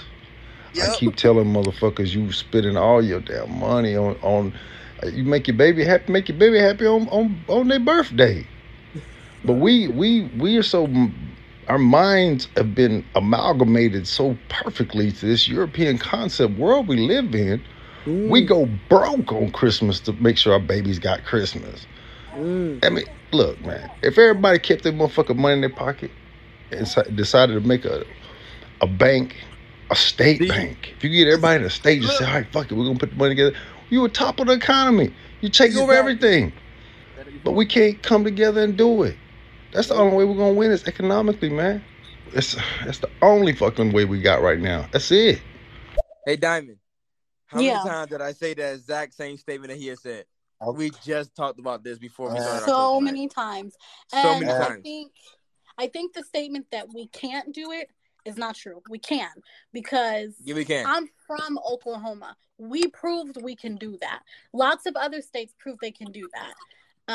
I think the fear for a lot of people is we saw what happened the last time we did, and we're afraid it'll happen again. Exactly. That's why I say I want to be the bridge that gives people courage to know, okay, it happens again. Look, this is where that phrase that a lot of young people started saying, we're not our ancestors. We're gonna fuck you up behind this shit.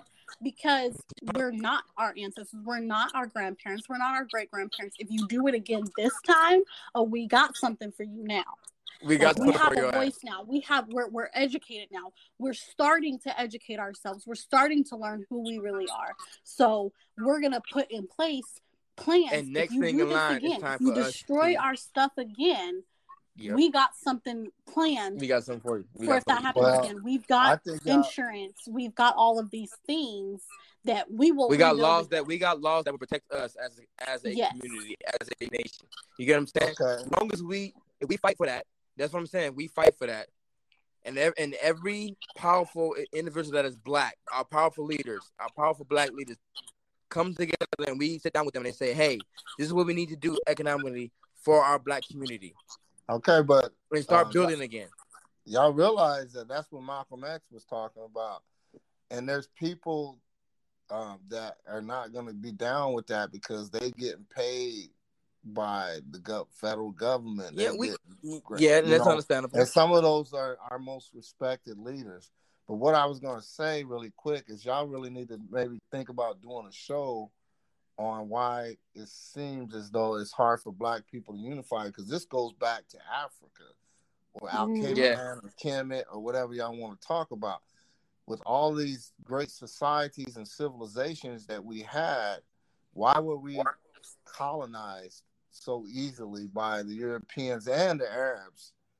We don't, and you still see the same issues going over there right now in Africa You know, that's where Malcolm X spent a lot of his time. Was he was over there trying to tell these leaders of these nations, like, y'all need to get it together over there so y'all can help us out over here and stuff. But we have there's an issue that we don't talk about, that we might not even be totally fully aware of it. I don't think we're fully aware of it because I think that we got brainwashed. Yeah, well, it's brainwashed or something's missing. Well, we have an issue with colorism within our own peoples, and well, what made it that way? What made it that way? Drugs, money, envy, things. But the government put into our society, into our community. See, but brother, this is going back. We're talking, pre-1300s, dog. You're not, this goes back. How was our continent with all these great civilizations that existed so easily conquered by those of a smaller population? Actually, the European or the white person, as we call them, they're the minority globally. They're the minority. So how were they able to conquer? Why were we so divided that we didn't see that threat? Now, when we look at our Holocaust here, I like to call it a Holocaust because it's a Holocaust that our people have went through here. We know some of the issues here that have caused us to, because we hate ourselves as a people. Let's get. I'm gonna be real. I'm gonna get real right quick. I know y'all got to wrap this up, but I remember when I was in Florida. When I was in Florida, I was in like the 8th or 9th grade, and we used to say, "Whoever your skin is blacker than mine," as though it was a bad thing. And, yeah. I remember that. Yeah. We used to do that too. And so, for example, I just had the same issue come up within my own family. Oh yeah. Because it's so real for me because my family won't say it, but they say it, but they say it in their own way. They feel as if my brother and I were colonized by our white family because we were adopted into a white family. So they feel that we've taken on those white man ways, but at the same time, our black family, they suffer with the issue of colorism. They attack each other based off of, your skin's lighter than mine, or the way you talk is this way, or the way you act is this way. And it's just, that's a fight that I've been fighting my whole life. And it's so real when we talk about this, because it's like, it affects our families. Like, it has to start within our own homes before we can change it as a whole, as a people. Yeah, because that starts, here in this country, the Europeans, our former slave masters, taught that they indoctrinated us to help. They used to use that house slave or that house Negro, as what we call it, as a buffer between them and us. These are some of the things that I think y'all should really maybe when you get some time, put something together, do some research or whatever. And let's, y'all should do a show on that, and let's talk about it, and let's do it. That'd be not our next show, but we can that can be the show after our Armand case. Yeah, I want y'all to do that because I'd love to get in on that one for sure. That's kind of the things that interests me more than anything else is how, because what we're talking about when we're talking about unifying and becoming one, that's a new frontier for Black people, because point to me in history outside of our Jim Crow and maybe even our Jim Crow days is probably where I think we've probably been the most united because we had to be. But even prior to that, you can't really point to me throughout history where Black people were united and one. Against what we've been going through. But anyway, y'all need to probably do y'all's follow-up. Yeah, do our little wrap up. We're gonna have to sign off. All right. Sign off time. So I want to thank you, Troy, for jumping on with us. After in the middle of our show. We appreciate it. We appreciate you, our participant, Silverback Alien. We're gonna play your voice right quick, and then we'll wrap up with our statement. I'm ready. Hey, man, mad love to y'all, man. And I just followed y'all. So whenever y'all do your next show, hopefully I can come check y'all out. You know, We thank you for the follow. all I do is study, you know, transatlantic slave trade. And you're right when you talk about the Arabs. Hell, they was in the slave trade 1,000 years before Columbus was even born.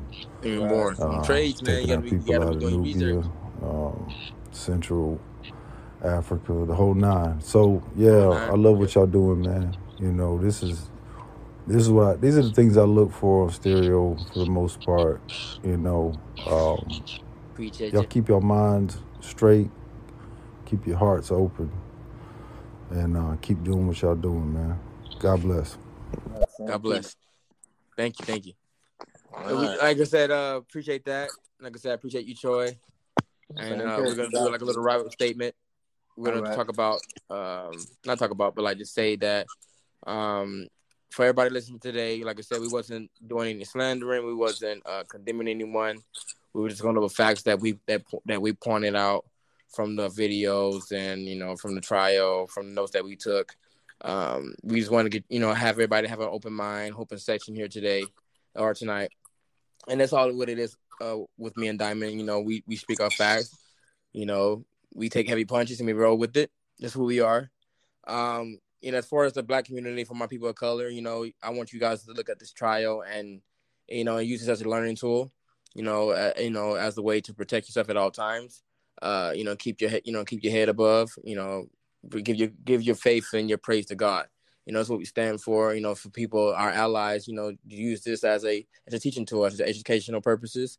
To see our mindset. Like I said, this wasn't a black or white argument that we started to do tonight. We wanted to argue all sides. That's what we do.